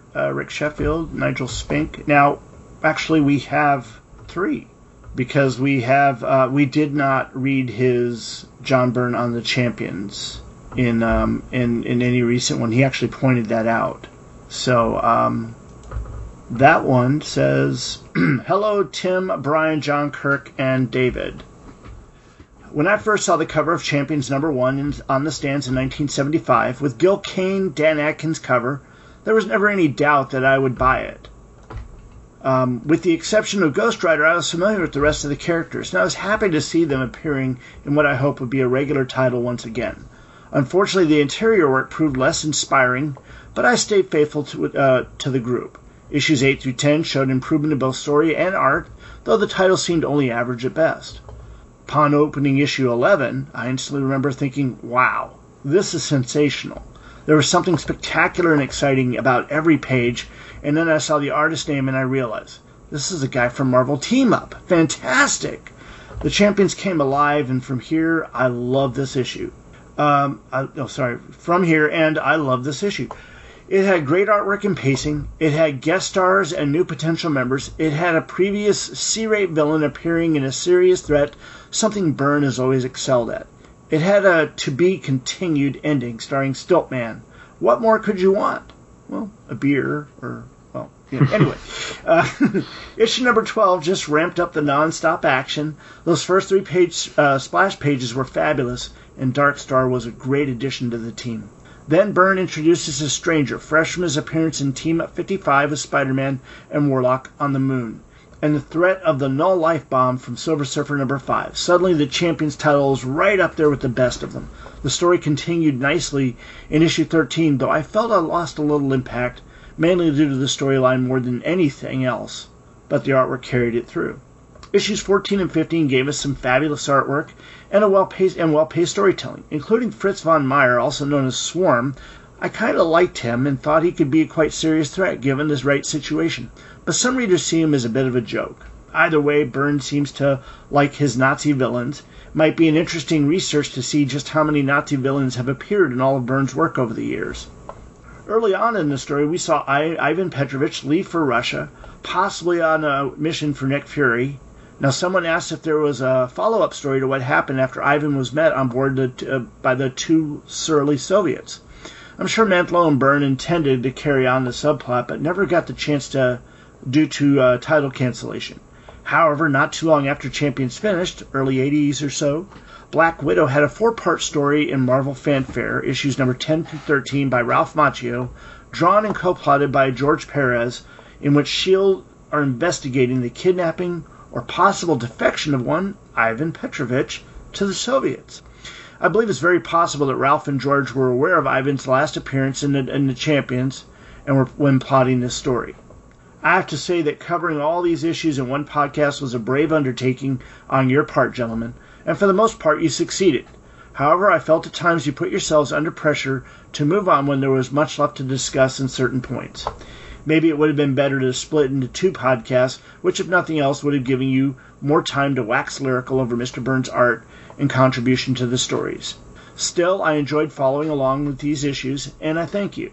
Lastly, ideas on what to cover in future podcasts? I believe Byrne worked on some Marvel 2-in-1 issues. There's also Marvel Team Up, Iron Fist, the Silver Surfer Special Edition, X-Men, The Hidden Years, or even IDW's Trio and Triple Helix. Sorry for another overly long email, but I just like talking about comics, especially when drawn by Byrne, and after all, isn't that what this is all about? Nigel Spink, a.k.a. Rick. Well, thank you. Yeah, nice. Very nice email. I'm glad he's getting something out of what we're doing. Yeah, that's pretty cool. And to his comment about the Nazi villains, let's look at the time period. World War II was still, we still had survivors from World War II. That was still a pretty big context, as well as the Cold War with all the Russian spy and all that stuff. So I think we're seeing less of them now because we're so much further away from it. But back then, that was still a topic of conversation, and it was still very vibrant and alive in people's minds and memories. It's funny that you should mention that, because there's a big topic of conversation on Byrne's website, ByrneRobotics.com, in the forum about something that happened here in Texas last week. South Lake, which is not too far away from where I live, had a council meeting in regards to school curriculum. And one of the members of the board, when someone mentioned the Holocaust, said, well, maybe we should have some opposing viewpoint books available also. Oh, my God. Yeah. Just insanity. I understand, there's a requirement somewhere about opposing viewpoints and all that, but that's just taking it a little too far. Unless it's about creation, then, of course, opposing viewpoints are not allowed. Yep, true. But, yeah, it's... this is one person's suggestion, and probably they're doing it based on what they see as the rules of what's going on, but that started a forum discussion called What's Wrong with Texas? So, it's just one person. Leave us alone. We're really okay. Anyway. Well, good stuff. Well, those are some good ideas. We've talked about Triple Helix and Trio of doing that. So, that's definitely been on the discussion list, and maybe, we'll put that in the rotation soon. That'd be great. And, I guess because we're doing so much X-Men books and X-Men Elsewhere, I think we've probably not considered X-Men Hidden Years, have we? It hasn't come up yet as something that we were planning on doing, but I think, someone had made a comment that we're doing so much Marvel, but you can't help it because that is about 75% of his career was doing Marvel work. You can't Right. But, one thing that's at the back of my mind right now, obviously, there are things that we've talked about doing Generations, but that would definitely be a big undertaking, or we could space that out over maybe next year. But also something to do next year, because it will be the 40th anniversary of Raiders of the Lost Ark, I believe. And we'd like to get Raiders of the Lost, The Adventures of Indiana Jones, issues 1 and 2 covered. But we have to bring in at least Scott Gardner for that. Yeah, I think you want to do Scott and Chris Honeywell. Yeah, we've promised them that. So, but I've been itching to do some Next Men. Yeah, we need to do. Yeah, we talked about that since the creation of the show. We haven't done any Next Men, and that's one of his most significant kind of independent books that he's done. So, I'm wondering if we do. Hidden Years, if we do that as instead of, because how many issues are there of that? 12? 22. 22? 22. You may have to do that more as an overview instead of, unless you want to just pick an episode or pick a couple issues and do some arcs in it. Otherwise, it would be kind of here's an overview of, because you obviously can't cover all of it at one time, at least not in depth. So, yeah, I went through my boxes and I pulled out all the Next Men I have. I don't have the complete series, but I've got it, but I haven't read it all. And I can't tell you how exactly I remember reading it all, because like I said, I got a bunch of the books. I think I'm up to like 17 or 18 in the issues, and then I've got the Faith series here and Lies. Yeah. So those are 2 4-issue series. I think I bought, when you were having your garage sale, we came over and I bought some trades from you. Yeah. I think I bought some of your Next Men trades. Yep. I do believe you did.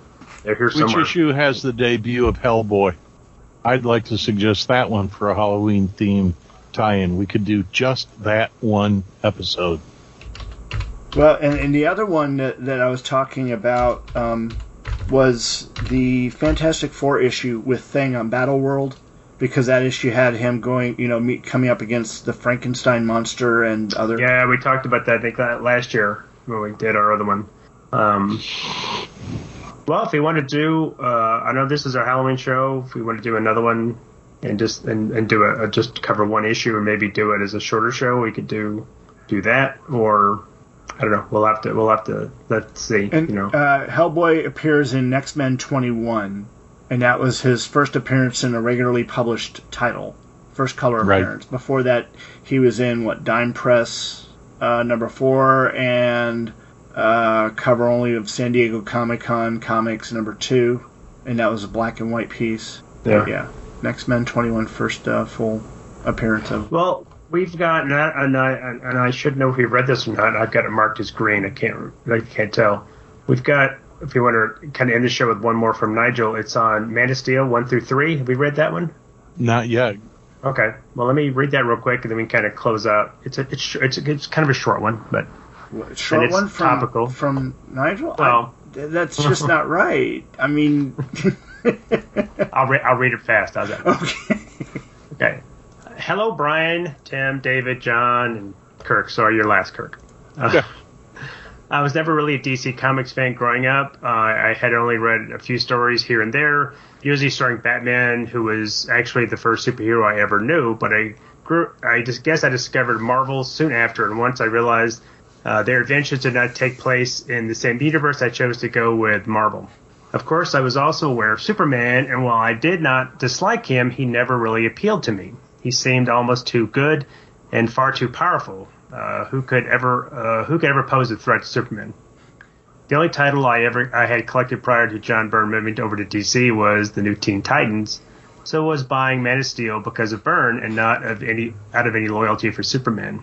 I picked up the trade paperback covering all 6 issues of the title run and was not disappointed. The covers of the first 3 issues are great, highlighting a main or supporting character from each alongside a suitable action picture from the plot itself. I enjoyed issue 1 with a prologue on Krypton, which covered everything the reader needed to know succinctly. Nice, clear Byrne art art covered Clark's years from child to early adult, and of course the creation of the famous costume. Issue 2 was a well-written day-in-the-life tale of Superman's early appearances in Metropolis. Byrne definitely drew, no pun intended, from Superman the movie on this one with Lois chasing around trying to get an interview with Supes, the hero dealing with everyday street crimes in an easygoing Christopher Reeves kind of way. And that picture of Superman at the bottom right panel of page 7 is right out of the film as he takes off and gives his little salute of bye now. Issue 3, unlike a lot of you, is actually my favorite issue. This is probably due to nostalgia and the fact that it stars my favorite DC characters drawn by my favorite artists. We get Superman and Batman together, which reminded me of an old world's finest issue. Oh, an old world's finest issue I read as a kid. The story has action, but the plot is more detective-like. I even quite like Magpie as a suitable sadistic villain, but I realized this was, after all, a Superman title, so the plot had to be brief to fit into one issue. Looking forward to your reviews of issues 4 through 6, and hopefully in the future maybe Legends. Ooh. Nigel, thanks. We have talked about doing Legends. Yes. But we may have to let some space breathe between the kind of Superman stuff we've done and, do Legends. So, especially if we're going to talk about doing Generations coming up, that is, a lot of... Again, you can't help it. He did a lot of Superman. But, and it's all great. It's all great. I can't think of any of his Superman stories that I would consider weak, No. Because I'm sitting there going, man, we've already done issue 1 of Superman. I'd really love to do issue 2. Because that is just an amazing story, great art. Of course, Terry Austin's doing the inks. And you get to see a lot of really cool stuff, and you get to see Superman at his most angry. And, that's awesome, and that's something to look forward to covering. And then issue 3 is, of course, a Legends tie-in. And once again, Terry Austin doing the inks. And, Byrne was really just hitting on all cylinders with not just the art, the story, and everything, but the fashion and all that. Even for Clark Kent, you see him wearing, the long... top coat and everything as he's trying to run away from Darkseid's Omega beams. Yeah. Well, Byrne's always been, we've brought that up several times, Yeah. Byrne's always been very fashion conscious. Yes. But I do think we need to do, as a kind of a palate cleanser, to do maybe Trio, maybe... You mentioned some Star Trek, some more new some Star Trek. I'd love to do some more of his to do a books, full crew. And someone had asked recently for us to do the full Romulan story, because I know we've covered bits and pieces of it, right? But we haven't covered the full story. We could do a break apart, thing like we did. Yeah, we could do Crew, and we have done McCoy, right? And we could do Crew as a full coverage, or we could go back to Assignment Earth and kind of finish that. We did one issue of that. Now, and I'll say this, as far as our format has been, the way we did the Man of Steel, I thought was really, really good. And he's right about Champions being too fast, too much, too quick. And we just didn't really get to give the issues the attention that they needed because we were in such a hurry. Yeah. So I think that the 3 issues per is probably the best. And so if we do, other series where we decide to do a run, that we should just basically, do it like that. Split it up. If we do, we need to accept the fact that it's going to be a longer episode. Yeah, that's true. Well, that being said, I think that's good for right now. We can hold our last think we've email till next time. Yeah, I don't think they need to hear more of us show politics going on here. About what we're going to do. Well, this is the part where they're actually yelling at us what to do next. This is the part where they're talking to us, going, "No, you need to cover the Peter Parker issues, or you need to cover something that Ghost Rider, Daredevil crossover." Email. Yeah, that's right. Gotta get burned at gmail.com. Put your comments, your complaints, your requests in that, and we'll read it on the air. That's right. Or go to our Facebook page. Now, with the new website, well, I'll ask that later. We'll talk about that later. But is there anything else you guys want to talk about? Apple Podcasts or iTunes, definitely leave us a review. We need a review. Yes, send us some reviews, or reach out to us on Facebook. That's a great place to spark a debate or got over 300 members in our Facebook group. We can always use more. Yeah, we are really we're And three. But what we're going to 350, try and 360. figure out where I think that we can post most, if not all, these pages, but we might end up just doing it in a Facebook group because I don't know that everybody can get access to the Dracula book. Yeah, and I've got them. I've pulled them apart because for some reason my Dracula was corrupt, and I had to expand it and pulled the JPEGs out, and I made them into a new CBR. Oh. So we can just put those two, like they do on the Elswin stories. We can just put those two as in the files or something, Yeah. so people can So they can go look to up. them and read them. These are definitely, if you're a Byrne fan, these are worth looking at. Yeah. Yeah. And we also want to hear your opinion about the Mighty Bins players and their dramatic reading at the beginning of this episode. That's right. That was kind of fun. Yeah. That would be kind of fun if we did. Maybe that's a special project. We do a dramatic reading of one issue. Something short. There's enough of us. There's enough of us to do. To have enough voices. I would really like to see a dramatic reading of Justice League. The Bwahaha Justice League issue 1. But you'd have to get like Dr. Bill to be Guy Gardner. There you go. Okay. But who would be Batman? Gene Hendricks. Oh, that's the sign. That's the bell. That's the bell. It's time to go. That's the bell. At least it's not a screaming goat. That's true. We really appreciate you listening to us. Keep an eye out for our next episode. Of course, along with everything else that we're doing, we've been trying to do constant coverage of John Byrne's X-Men Elsewhere. And so, also be looking for one of those to be coming up soon. We missed David Thompson, but he had familial responsibilities today and wasn't able to join us, but hopefully he'll be back with us real soon. If there's nothing else for Third Degree Byrne, that right there is Kurt Greenfield. Say bye. See ya. Tim Elliott. Bye-bye. John Hyatt. Oh, he's John muted. Hyatt. Yes, I'm muted. Oh, John, did he get eaten? I think I was taking him. Oh, there he is. Say goodnight, John. Good night. And I'm Brian Hughes. Y'all have a great Halloween, and we'll be here back again soon.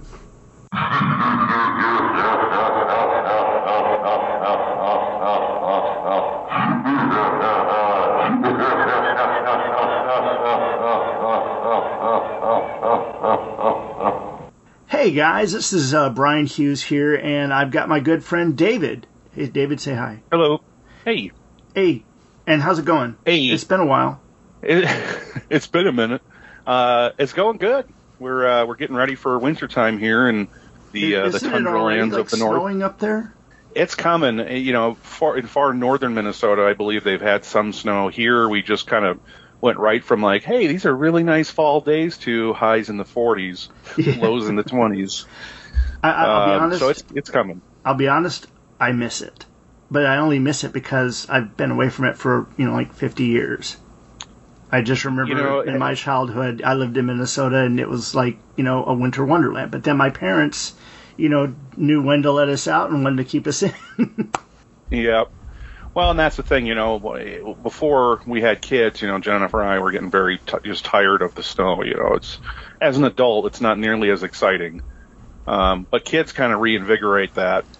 You watch them, we have a big hill in the backyard where they go sledding in the wintertime, and they make snowmen, and they're doing snowball fights, and they're just running around, making snow angels, and then we're in a cul-de-sac on top of it. So, of course, the big snowplow comes and makes a huge mound when we have enough snow for it, and, they climb up the big snow mountain, and, they have a lot of fun in it.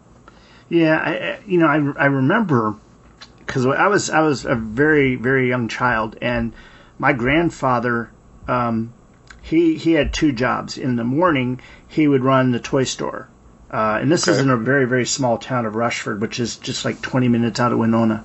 And he would run the toy store until lunch, and then he would come home, and he would sit on the couch and read some comic books to me, because I was too young to do that at the time. I mean, I was just like an infant, And he would read the comic books to me, and we'd fall asleep, and then, he'd wake up around 3, and then he would go off and run the tavern, which was Stumpy's Tavern is his place. And though his name wasn't Stumpy, so I don't know where that came from. But one of the things was a comment that he made to my mom, and I never forgot it. And he goes, as a young kid, I loved the snow. And as a young man, when you guys were kids, I really loved the snow. But now at my age, when I hear snow, all I hear about is the guy I know, same age as me, that just died shoveling it. And because it's like 3-4 people in his age range all died in the same week shoveling snow. Oh. Because Rushford's like in the valley. And it's just, Right. The snow would get up so high. And then there were some kids across the creek that got into a Roman candle war. They built up their walls and stuff, and they were using Roman candles like blasters or something. And I know. And this was the day of those huge, the jackets that like had the nylon cover, and then they were just full of stuffing, almost like the lifeguard jacket Marty wore in Back to the Future. So if those got hit wrong, those could catch fire seriously. But stop, drop, and roll worked really well there. Right. It's always fun in games until somebody gets hurt, right? Yes, and I'm sure the first person that got hit with a Roman candle projectile was like, that's it, we're done. Yeah. Well, I think we should get to what the point of all this is that, of course, the last couple episodes before this nice Halloween one, we covered Man of Steel's issues 1 through 6. And I'd gone out onto Facebook and I'd asked in groups, what was your experience with Man of Steel? And got about 70, 80 plus responses. And I've gone through some of those and pulled out some. And so David and I are going to just take a few minutes here and read those because the Man of Steel episodes were so long, I just didn't feel good about tacking it on at the end there. Because, I know 3 hours is a long show as it is. So hopefully we can just tack it on the end of this Halloween show, which is a little bit shorter. And without I like it. Excellent. Without any further ado, David, do you want to start with the first one, or do you want to wait? Okay, have at it. First up is Daniel Priest. Superman was finally an interesting comic. This one's hard. I value Daniel's opinion, but this is hard for me because I think leading up to the reboot, they did some interesting things in the Superman comics. So, maybe he just hadn't read anything. Well, I think like many people, they would look at the books and see, Kurt Swan. Yeah. And they would just think it's the same old. And they didn't realize the stories that had come across, Superman being split into two. Clark Kent, he broke up with Lois. Lois had broke up with him. He'd started seeing Lana as Clark Kent. And, and the interesting creators that were coming in, because we were getting a bit more of, Ross Andrew and Gil Kane, and a little bit less of Kurt Swan, and then Jim Starlin over on DC Comics Presents, which I thought was a great breath of fresh air there. So, there was some interesting things that was going on, but still, John Byrne coming in, taking over Superman, rebooting it, for lack of better words, definitely would excite anybody, that, especially if they're a Marvel fan or if they were a Superman fan that just, kind of lost interest. Yeah. Yep. Abraham Martinez writes, I'm so excited to see John Byrne's take on Superman, and I wasn't disappointed at all. Everything John Byrne touched during this time was gold. And now I hear that guy from Seinfeld, gold, Jerry, gold. Okay. And I can't disagree with that right there. Everything that he had done at Marvel, even his short run on the Hulk, Alpha Flight, Fantastic Four, probably one of the greatest runs on the Fantastic Four books, next to Lee and Kirby. So yeah, he's right there. And of course, X-Men at that time were flying high after Byrne's run there. But X-Men became the high-flying, group that it was thanks to the word of mouth of Byrne's work. Sure. Yeah, the 80s were definitely Byrne's strongest decade. Mm-hmm. Next up is Francesco Vanagoli. I think that's Francesco Vanagoli. Vanagoli. Yeah. Hey, where's the Vanagoli? Where's the little Vanagoli? I was 3 years old and can barely read in Italian. So, of course, I haven't bought Man of Steel live in 1986, yet I have read and enjoyed this book so many times that I almost feel like I was there. And I translated the latest Italian edition last year, so now I feel an even stronger bond with this comic. That's really cool. Very cool. Yeah, that's really cool. That's yeah. But he was 3 years old when it first came out? Okay, so, yeah. Golly, I keep forgetting. He's a little Evander. And this is the weird thing. You know, I think someone makes this comment later on, but it really doesn't feel like it was 35 years ago. It just doesn't. It feels like, you know, it was maybe 5-10 years ago. It just doesn't feel like it was that long ago. There's lots of stuff like that. Yeah. I'm big into cars, and it still blows my mind that, to me, 90s cars aren't, if you had a 1990, it'd be 31 years old. Yep. It doesn't seem like a 90s car is 30 years old, but yeah, they are. They are. Yep.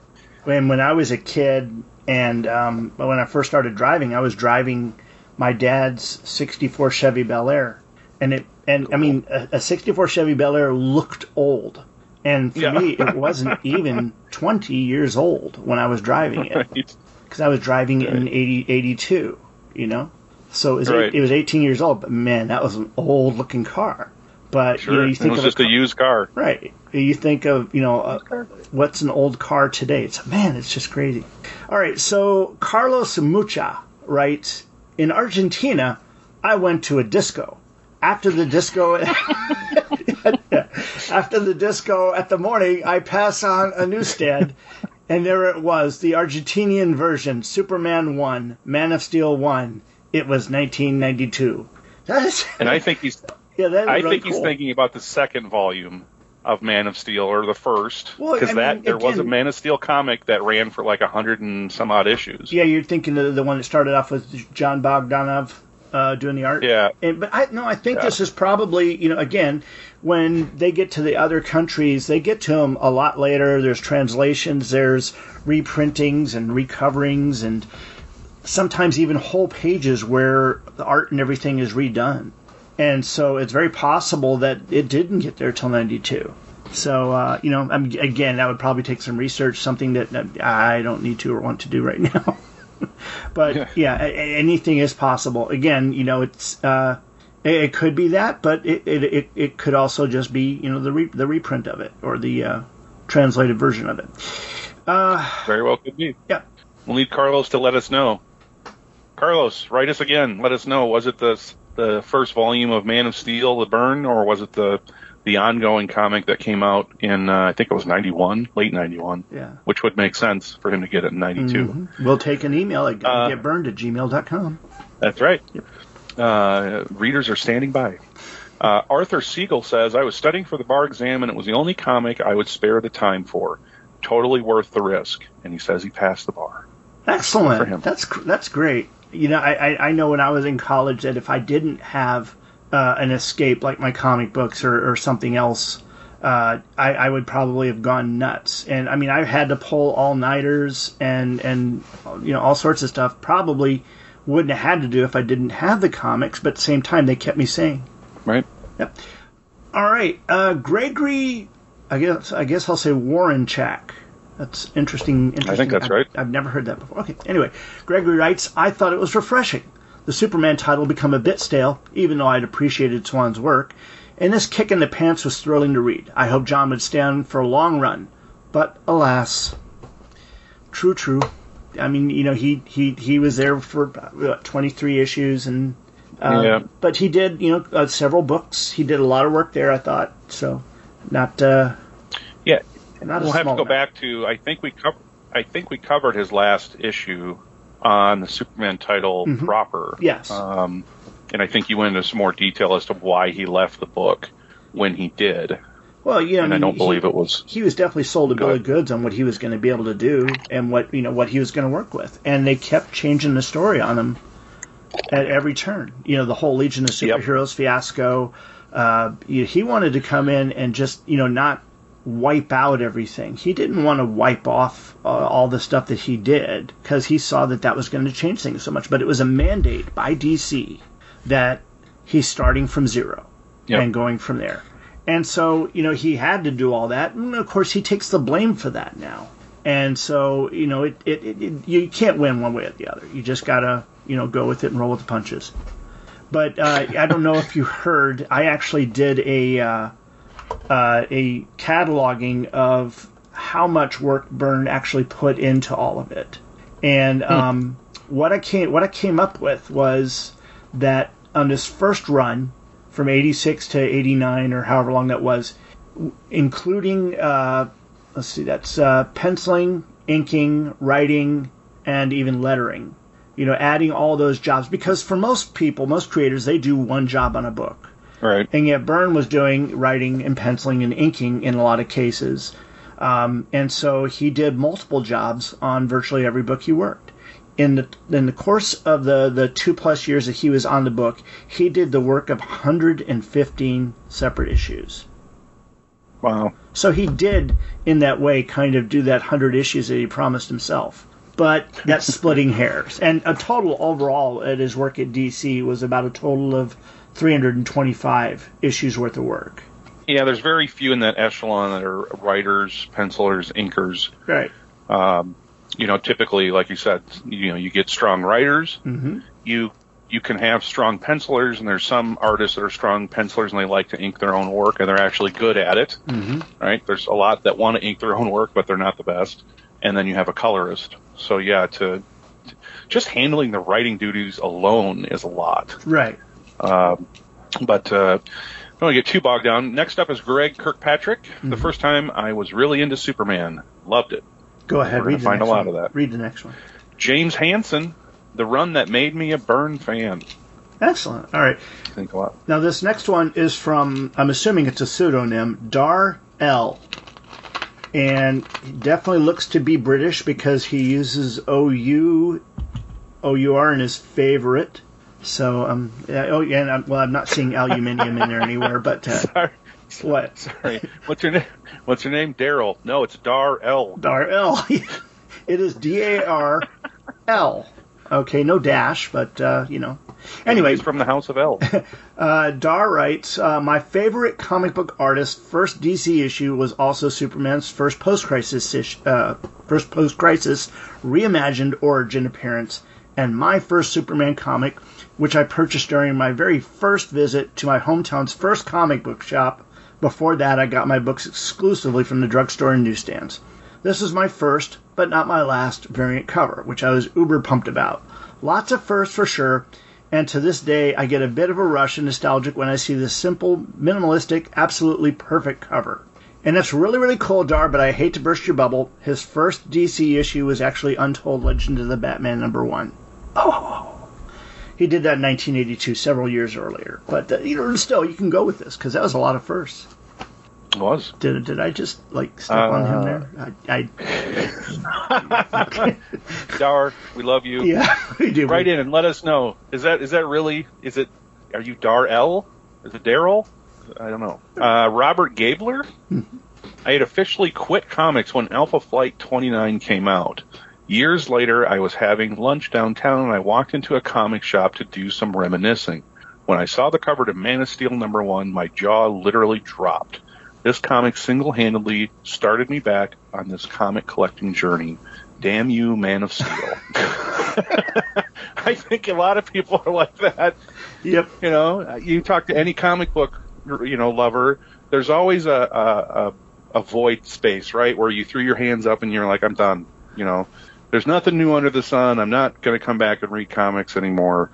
And you hear something and it pulls you right back in. God! Oh, wait, sorry. Wrong. Tony Ingram writes, for me, this was about the first time Superman was ever actually an interesting character, and the book's finally worth reading on a regular basis. I don't know how I feel about that one. Oh, God, this next one. This guy's such a hack. I can't believe I let that one in. I'm sorry. Go ahead. This one comes from Tim Elliott.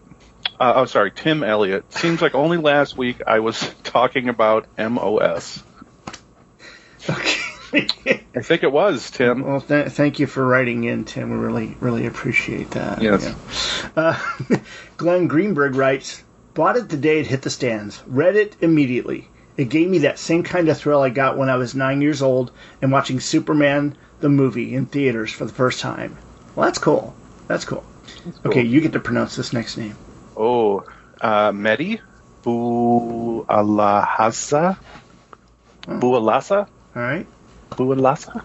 That works. By the way, if we mispronounce anyone's name, it's, again, totally out of love. I don't think Brian or I are great. Like some people just have a knack for looking at a name and they can get it right the first time. I do not have that ability at all. I try, but nobody's perfect. This one is, so Mehdi Bouhalassa. Let us know if we mispronounce your name. Just send us a note and put the phonetic spelling. I was 12 or 13. I remember feeling very distraught when I realized FF 293 had been Byrne's last issue on FF. So when I saw the cover of Man of Steel later that year, I couldn't believe he had crossed the street to DC. I didn't know much about comics outside of what was on the racks and back issues, so I was shocked and delighted. For some reason, I felt a bit disappointed by the simplistic look he brought to Superman. Still not a big fan to this day, but as usual, I loved what he made him do in the panels. I got to stop right there. I don't understand what he means by that, the simplistic look. Because, as far as, Superman goes, John Byrne introduced a level of cape dynamics that no one had done up to that point. And he really made it dynamic. And as far as the costume goes, it is the costume everybody knows and loves. It is the one Christopher Reeve wore up on the on the screen in the movie. It is the best first version of that costume. Superman is unique in that, and I'm just saying based on as a longtime comic reader, Superman seems to hold this special place with his costume that people do not like any changes to it. Mm-hmm. Think about what happened, with the New 52, right, where they got rid of the blue jeans and T-shirt. Or you're talking about That was a very specific storytelling element, by the way, that where he was in the jeans and a T-shirt, he was kind of on the run. Mm-hmm. But people lost their collective minds, about the trunks going away and his belt being different and his boots being the same color as the suit. It was like, you would think they would have completely, changed the essence of the character just by changing some coloring on the costume. So I think I can understand where he's coming from. Maybe he wanted Byrne to do more, to change the costume. Again, back to that New 52, they tried to introduce an element in that costume, which was that it was a Kryptonian fabric, and that's how it was able to withstand, so much abuse. And people lost their minds about that too. Yeah. You can't do that. To me, so I can understand him saying, maybe he wanted Byrne to do more, change more, that kind of thing. Yeah. To me, the change from his costume to the new one was kind of like when I was in my 20s. I went to stay with my father was working in Turkey, so my parents were there when I was in college, and I would go there and spend the summers over there in Ankara. And got to experience a bunch of different things. One thing that was really cool was this guy that lived in the same building drove a car that came from England. And so the driver's wheel and everything was on the right side of the car instead of what we're accustomed to. And the gear shift was on the left hand instead of the right. To me, that's what this is. This is like, trying to drive and shift and everything with the wrong hands. It doesn't feel right. It looks the same. It seems the same, but it just is not right. And if there's another metaphor you want to use, that's your decision, but I'm not going to go there. Now, but isn't it funny that Batman's, totally immune to that kind of? His colors of his costume have changed. The interior color of his cape. They didn't really start doing a lot of changes to Batman's. They didn't do sweeping changes to Batman's look until Batman '89 came out with Michael Keaton. And then you started seeing people use a lot more black and one single piece armor or bodysuit that was that was armored or Kevlar or whatever. But nobody goes off the rails about Batman. No. Getting those changes. Everybody's fine with that. It's okay. Because but don't touch Superman. Yeah, but don't touch Superman. Batman's kind of like Iron Man in that way. Iron Man would sit there and make a different suit for every occasion. Oh, I need to be stealthy, so I'm putting together the stealth suit. I need to work in space, so it's got to be this big weird thing. I got to, go over here and do this, so I got to go underwater, so I got to have a special, and so, Batman can be looked at in the same way. I'm going to be fighting this kind of guy, so I've got to adjust for this. I'm going into a bullet-heavy environment. I'm going to have to wear something that's going to protect me better. I can see that, and so yeah, it didn't bother me so much. But yeah, Superman, you change his costume, and it's kind of like you've just taken the apple out of the apple pie. Who got chocolate in my peanut butter? What is this? Yes, that's right. Oh my gosh. Well, that being said, I guess we should move on to. Okay, this is definitely a pseudonym. I hope so. The name is. But you never know. I'm Fun So. That's TSO, like General So's chicken. But yeah, I'm Fun So. Okay. Anyway, they write, I remember buying it off the racks in my local shop. I only picked up the special version as it had the metallic ink logo. And as a kid back then, didn't think to buy both versions. Later went back and bought the regular cover and have a matching set. Loved Byrne's run on Superman. Stories read well, and the art was fantastic. What more could a comic lover want? A beer? A nice woman on your arm? Going, wow, that's really cool. That's just my opinion. I could be wrong. I do agree with him. I like the that's the variant cover, right? That has the metallic ink. Yeah. You know, this is the one that kills me. When I initially bought them at Lone Star, the chest rip cover for me actually was 2 covers on one book. So it had a double cover. You had a double cover book? I had a double cover book, and I was like, oh, those are my special gosh. oddities. Yeah, I know. And my sister's dog ate the outer cover. Oh, no. So now sorry, that was not the variant cover. That was the main cover. The variant cover was... No, the other one was Clark doing the shirt rip next to the... Was it the Kryptonian spaceship? Krypton, yeah. No, the variant cover was, of course, just the shirt rip, wasn't it? Yeah. No, the main cover was the shirt rip one. The variant cover was the... okay. Well, him further away. But yes, that's the one I got too, and I think that's the iconic cover. Right. Okay. Well, thanks, Fun, or I'm Fun, or So, or Krypton. Thank you. Yeah. Krypton. Dave Great says, still better than what DC has churned out for 20 plus years. Ouch. Have you actually read what they've been churning out for the last 20 years? Clearly he hasn't. Jeff Johns' Green Lantern run was amazing. There's a lot of good stuff out there. There's a lot of bad stuff. This is true. And we're the Sinestro Corp Wars, Batman New 52. But it did seem like in the last several years that DC was really trying to bury Superman because part of that, I think, was that they thought they were going to lose the rights to Superman to this Siegel and Schuster estates when they hit the 75-year mark because of how the public domain rights can shift around. And so there was legal. I don't know that there was legal arguments. Not if you ask Disney. Yeah, but it all worked out equitably in the end, where I think the courts just basically decided the Siegel and Schuster families need to stop living off their dead relatives and move on. Ouch. Well, I mean, again, how do you really feel? It wasn't Jerry Siegel and Joe Shuster fighting for the rights back because they both already passed on. It was the families of them that still felt that they were owed something. And, it's a fine line to walk. There definitely needs to be better creator rights legislation out there. But when Siegel and Schuster first did this and they sold the rights to Superman for $170, they didn't know that Superman was going to be what it was. Nobody did. But the guy that created Victoria's Secret, he sold that off for $5 million. He didn't know what it was going to turn into. The guy that $1 billion business. Yeah, the guy that started Friendster didn't know what he could have turned it into, and wound up basically allowing guys like Pure Evil to destroy him. Now he wound up making hundreds of millions of dollars, selling his stuff. So he did, cash in eventually, but he definitely showed himself to be kind of an anal jerk along the way. But then again, any of those millionaires you're probably going to have an opinion about. So.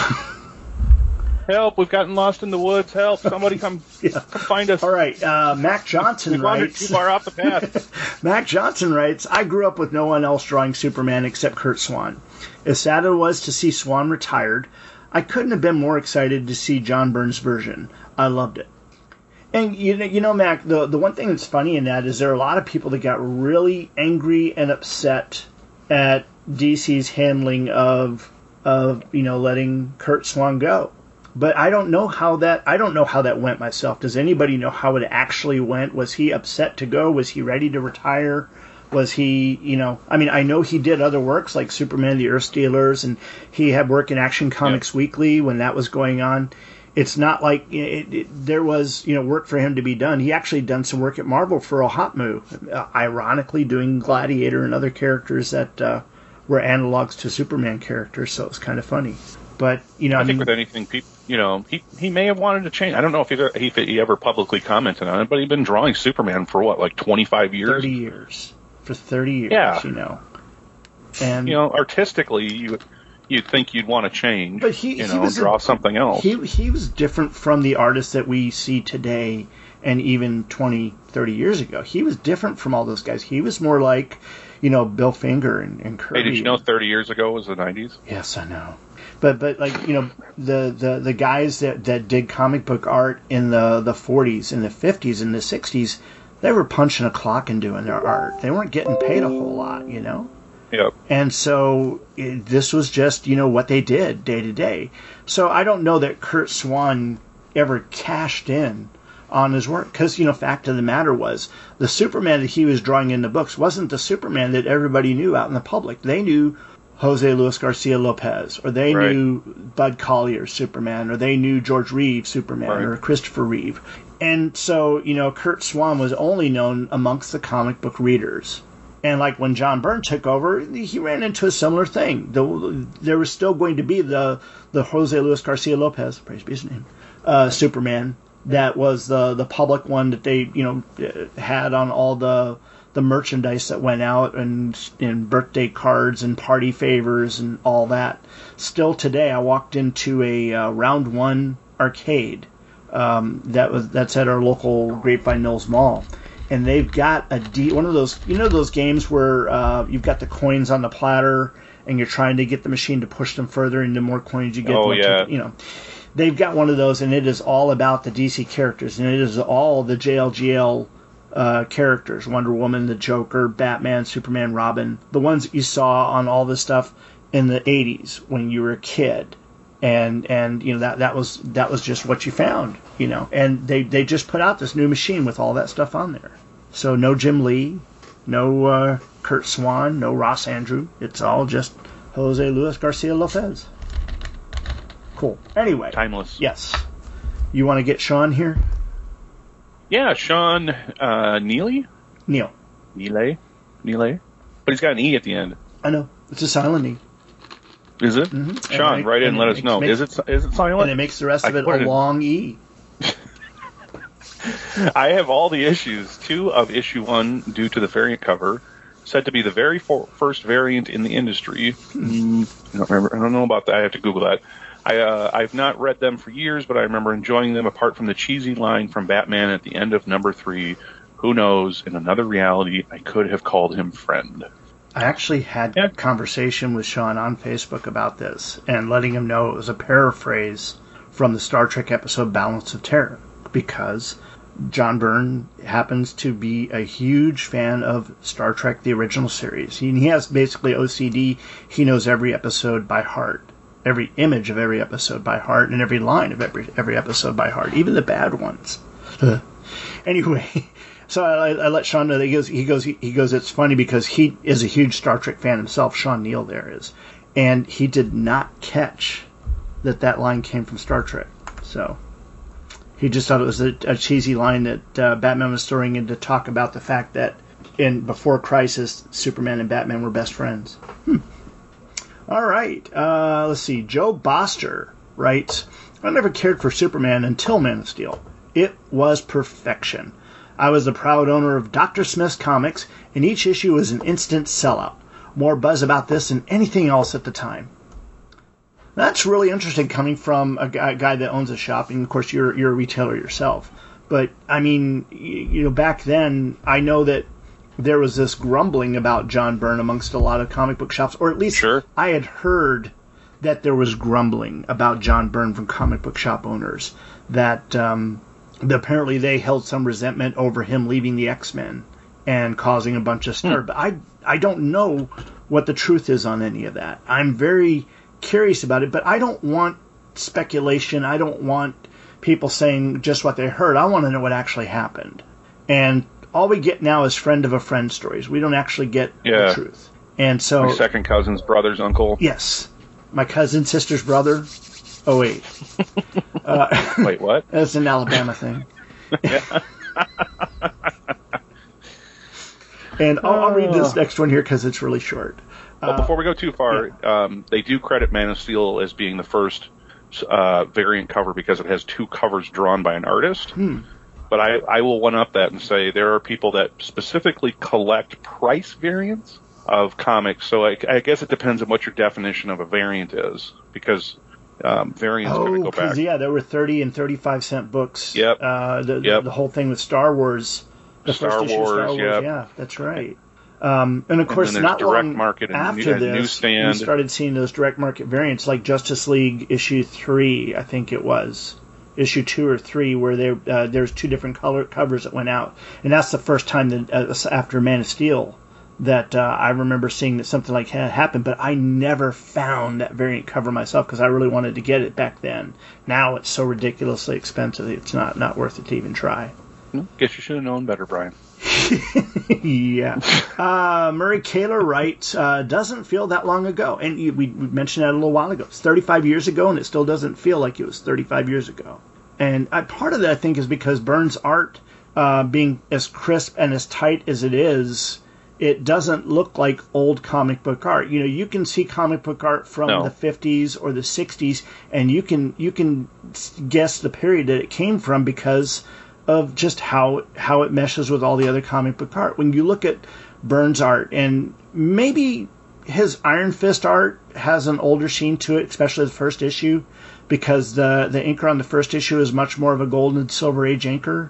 But sure. You know, and Byrne's anatomy he was still figuring out the ins and outs of all the anatomy of his characters. But after that, his artwork, especially with Terry Austin doing the X-Men inks, and you know all the work that he did after, it got a very timeless, because all of his tech still holds up.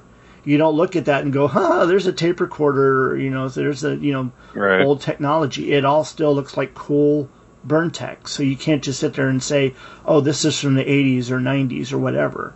And I think that's part of why it stands up so well. Agree wholeheartedly. Charles Chris Chang updated. I was a big Byrne fan from Alpha Flight and Fantastic Four and followed him to DC Comics. When the first issue came out, I went to a special signing by Byrne at the Museum of Cartoon Art in Rye Brook, Port Chester, New York. I think Terry Austin or Dick Giordano was also there.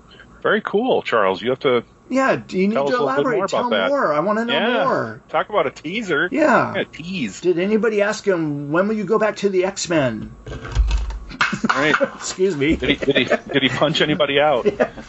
Did he try to kill him? No, just kidding. But but you know, again, Terry Austin and Dick Giordano.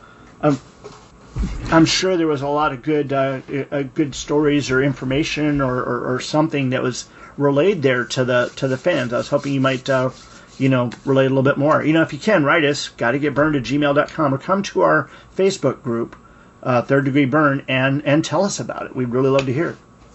Okay, Daniel Calvisi writes, I think I got 8 copies of issue 1, expecting it to rocket up in price and then I'd be a rich genius at age 14. I didn't understand print runs yet. Okay, Daniel, you're the guy that we hate but understand. But kid, no, we love you. He was a kid. He obviously he thought, at the age of 14 this was going to happen, and you got to credit someone like that for that kind of forward thinking. But if you were 19 or 20 or 30 in doing that, you're the guy we hate. Well, you know what? To each their own, right? Whatever makes you happy collecting. Well, my problem with collecting is going in to buy a book and it not being there because someone bought 12 copies. Yeah, but he doesn't say, did he get them all from the same store? Did he go to multiple stores? Yes, that is kind of a jerk move if you go in and you clear out the rack, right? But But that's really on the comic book store to make sure that doesn't happen. That always makes me think of that woman that went to the Apple store and she had like $100,000 in cash on her and she was going to buy every iPhone. Right. She paid the guy first in line $800 to take his spot.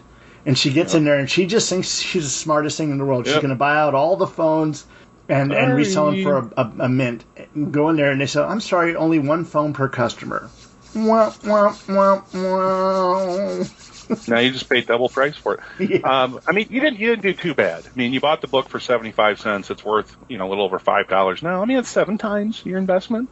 Of course, you had to hang on to it for 35 years. But here's the thing: is that not long after they came out, Byrne's run on Man of Steel and his run on the Hulk had real high print runs.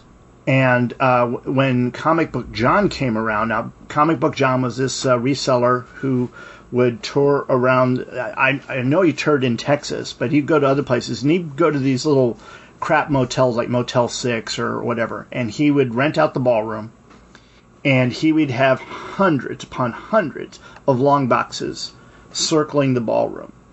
And basically, any book was a dime.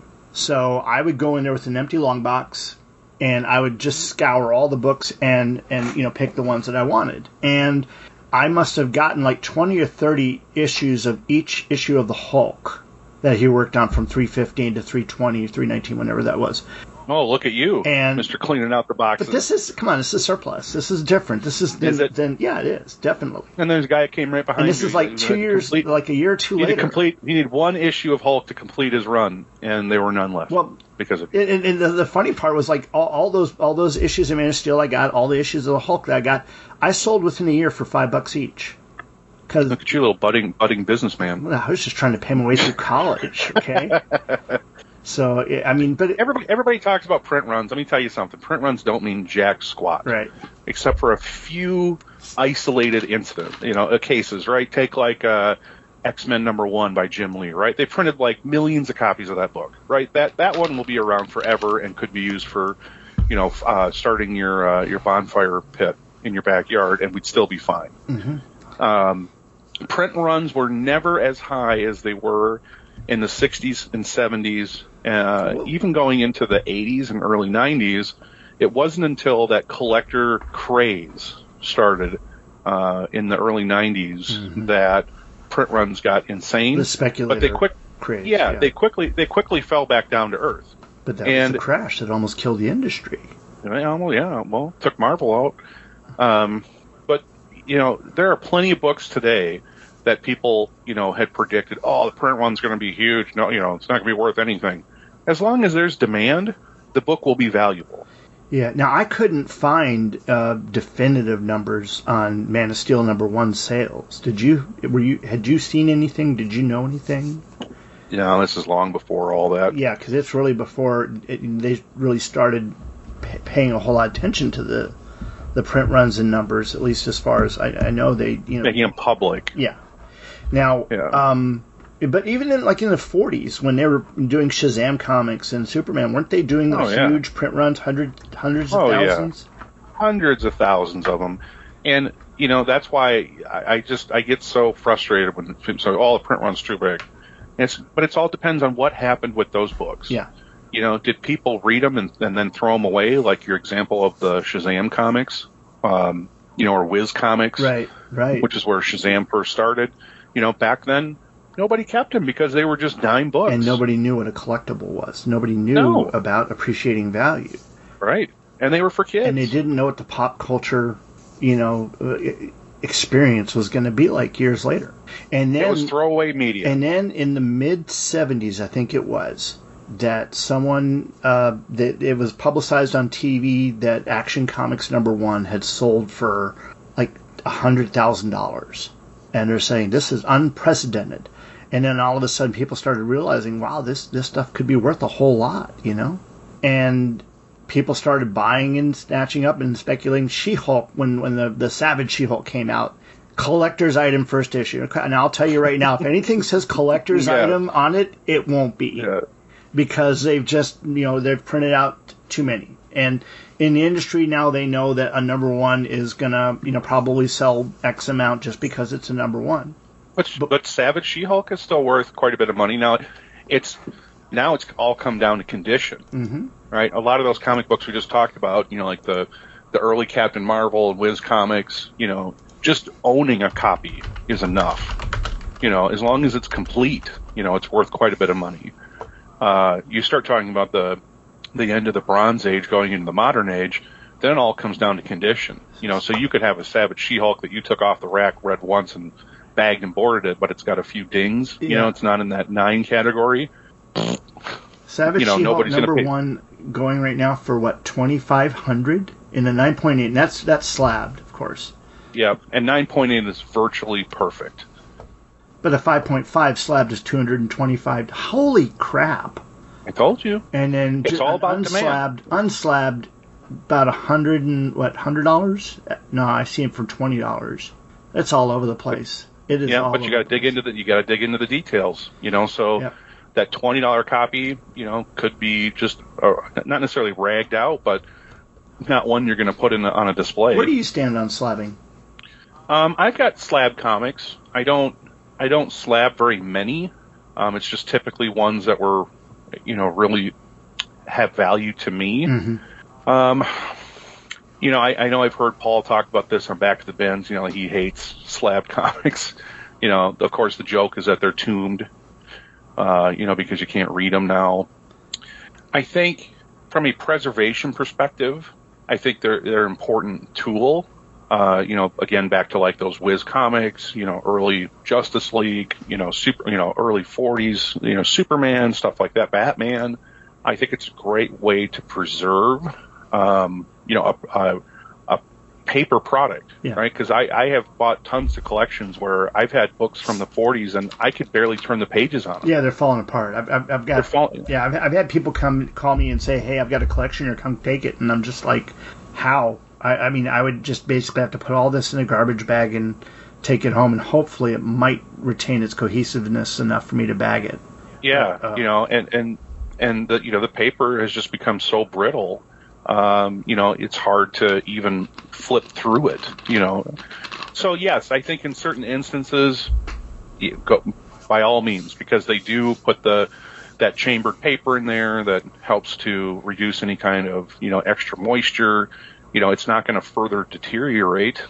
But the people that go out and go crazy, like, a book that came out last week and they rushed it to CGC to have it slabbed. Without having any, I got you. I think that's the speculator piece, right? That's I'm just in this to make money, not as as someone who enjoys the medium. So, yeah, I'm all for it. If you've got comics that you've had for forever and they're special to you and you don't care what the grade is, get them slabbed. I mean, it will protect them. Yeah. You want to read this last one here? Yeah. Emmett Furrow says, I had stepped away from comics buying in 1977 as a senior in high school. My money had other places to go. But a grocery store job let me look at some newsstand issues in the intervening years, and then in the summer of 1986, I dove back in. It was a heady time for comics. A lot was going on, but it's still hard to convey how big of a reboot this series was. Filling in holes in the origin story, defining his powers more clearly, setting Lex Luthor up as a real menace and not a clown, and most importantly, redesigning his look for Maximum Super. Agree with all of it. Yeah. I'm kind of wondering what they mean by redesigning his look. The only really big change in his look that I can see from the Kurt Swan design to his is the larger physicality of him and then his hair. Yeah. And that's really it as far as Superman goes. Everything else is pretty much the same. I mean, Cape Dynamics became a much, different thing, and that's just an artistic choice, if he'd stayed with the shorter, cape that was indestructible, still the Cape Dynamics would be there, just a little different. That's all, but still pretty cool. Yeah. The Man of Steel series was a lot of fun for us to cover. And were you on either of the shows? I know you had a lot going on recently. Yeah, I was on the first one 1 through 3. And did you have anything you wanted to say about the second group, the Lex Luthor introduction, the Bizarro story, or the origin? Yeah, if I had been on, I would have talked about my disdain for Bizarro. I really don't like that character. So the least amount of Bizarro in my comic is the best amount of Bizarro. The only thing that I didn't bring up in that, and I think you wouldn't have cared for it, was that, you know, the one thing in that Bizarro story, and it was also in the Superboy story that Tim and Kurt covered, was that they kept saying, well, he's not living. And I guess they kept reiterating that to us just to make sure that we understood it's okay that he can be killed. Mm-hmm. You know, that Superman didn't have to hold back because it wasn't living. But it was obviously something that actually had emotions, that Yep. you know, had a thought process in there somehow. And so therefore was, in a way, sentient maybe. It was able to recognize self. And at some point, Superman saw that it was able to reason because it sat there and thought that it understood how it was curing Lucy. So that, you know, I thought that you're really skirting a moral tightrope when you're talking about, you know, wiping this thing out just for the sake of the fact that it wasn't, you know, quote unquote living organic material. All right. But, you know, that's it. That's all. Now, we've talked about this many times. You know, I mean, the series as a whole is great. I think the first three are much stronger than the back half. Mm-hmm. But it does set the stage for what would come with Byrne and his Superman proper title. And, you know, it's the Superman that I still identify with as my Superman. You know, just from, you know, the way he carries himself, the way he treats others, you know, his power sets, what he can and can't do, you know, his moral grounding. So, you know, taken as a whole, yeah, it's a great read. There are some issues that are stronger than others, and that's okay. I mean, that's pretty typical of any kind of, you know, 6-issue series. Yeah, and I think you kind of touched on something that I wasn't able to quantify before, and that is the fact that because Byrne was giving Superman a starting point, that you get to kind of learn a lot of who he is, you know, through all that and how he came to be and what it was that chiseled the moral fiber and all that in him. When you look at Superman in the comics before then, you know, they didn't have to touch on the origin story. They did, you know, a minor origin back in the late 30s. They did a major origin, you know, with Wayne Boring like 10 years later, I believe. And they didn't do much as far as, you know, having to retell Superman's origin story because everybody knew it and they'd always make comments about it, but they didn't have to, you know, rehash it.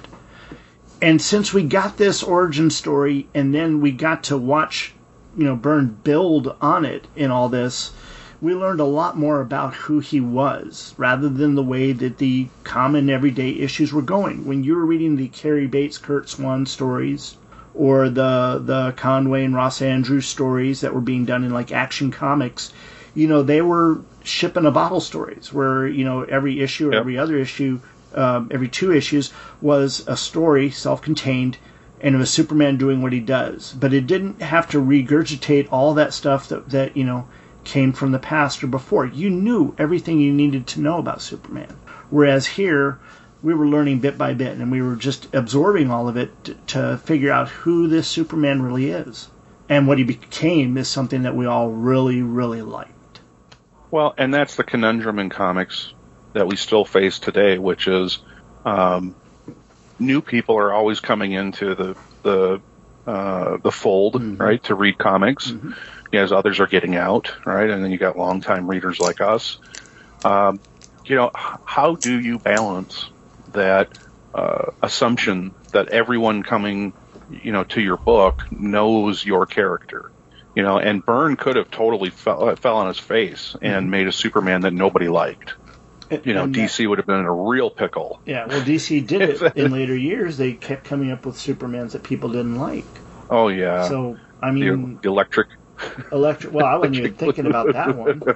I was thinking more about the more recent ones. The one that was doing Wonder Woman, or, again, the Blue Jean Superman, or, you know...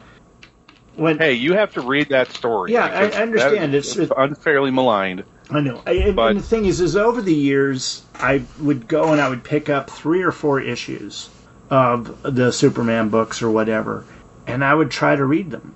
And it would just be a slog getting through just those issues, and it would just like the John Romita Jr. issues that when he started on, I don't even get me started. I couldn't get through them. His I art really was so couldn't. I was awful. so well, and I wasn't. His art was terrible. His art wasn't like we'd seen him in other books, Kick-Ass or anything else he'd been doing recently. He doesn't even look like Superman. Yeah.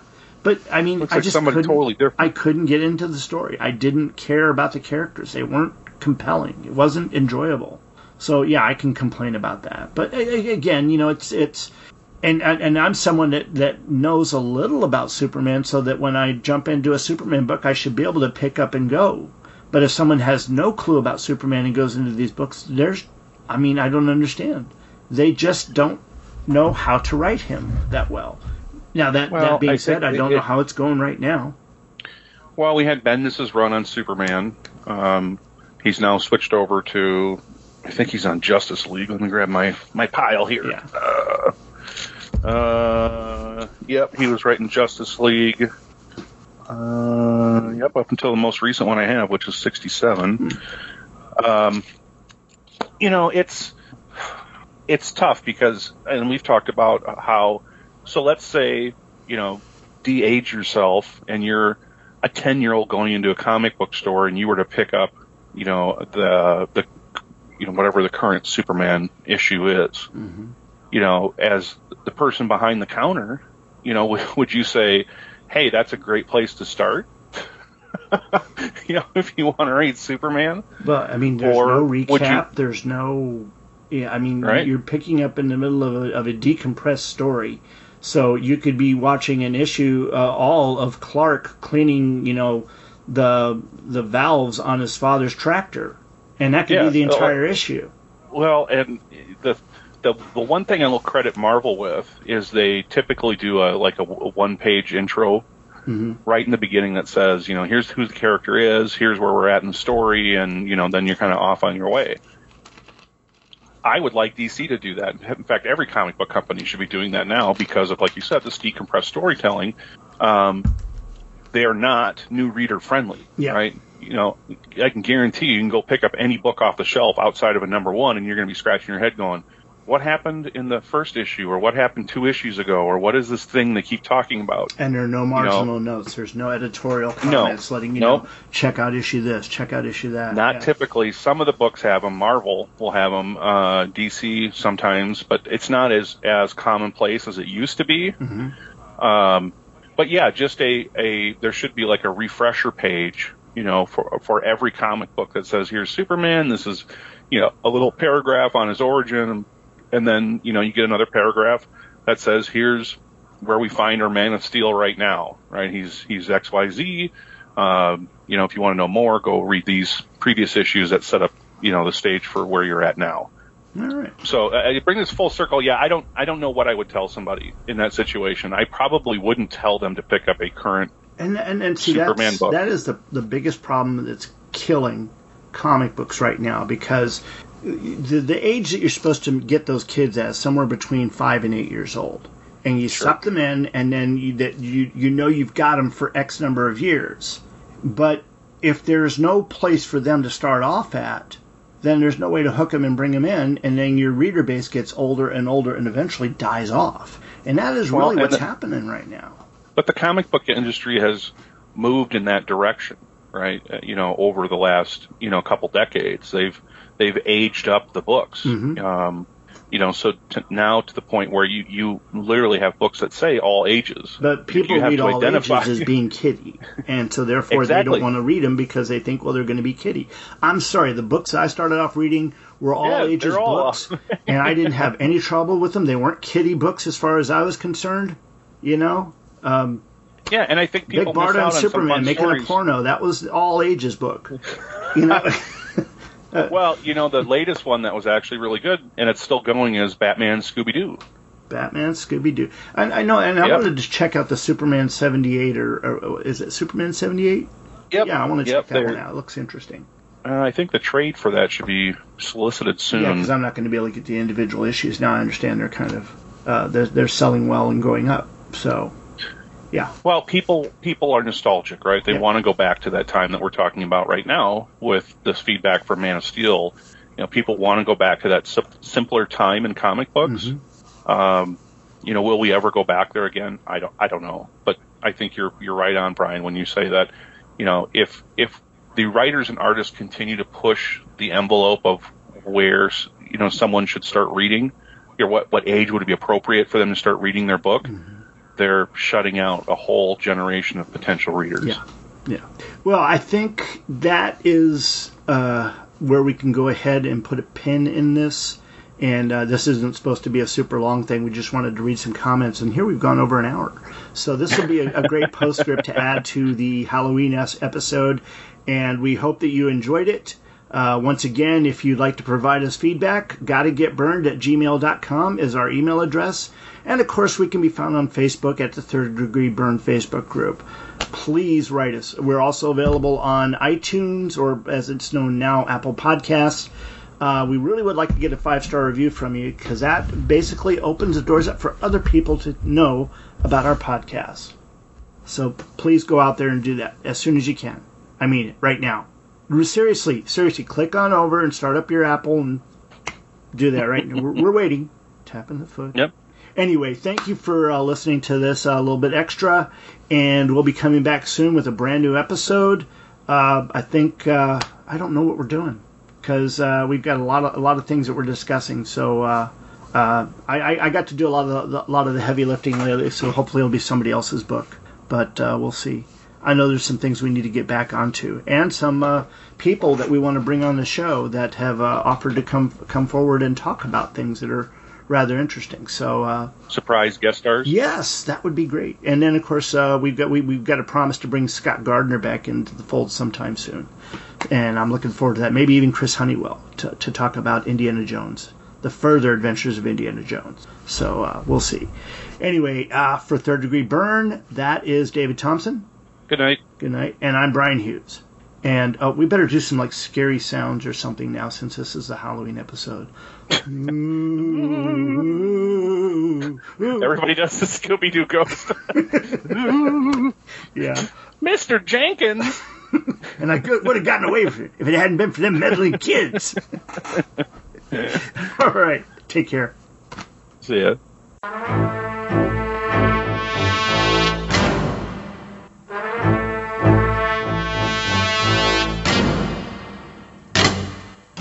Thanks for listening. You can find us and many other great shows at twotwofreaks.com. That's TWOTRUEFREAKS.com. Third Degree Burn is spelled with the number 3, RDDEGREEBYRNE, and is part of the Two Two Freaks network of shows. Follow us on Facebook and Twitter. Just look for Third Degree Burn, spelled with the number 3, and Burn spelled BYRNE.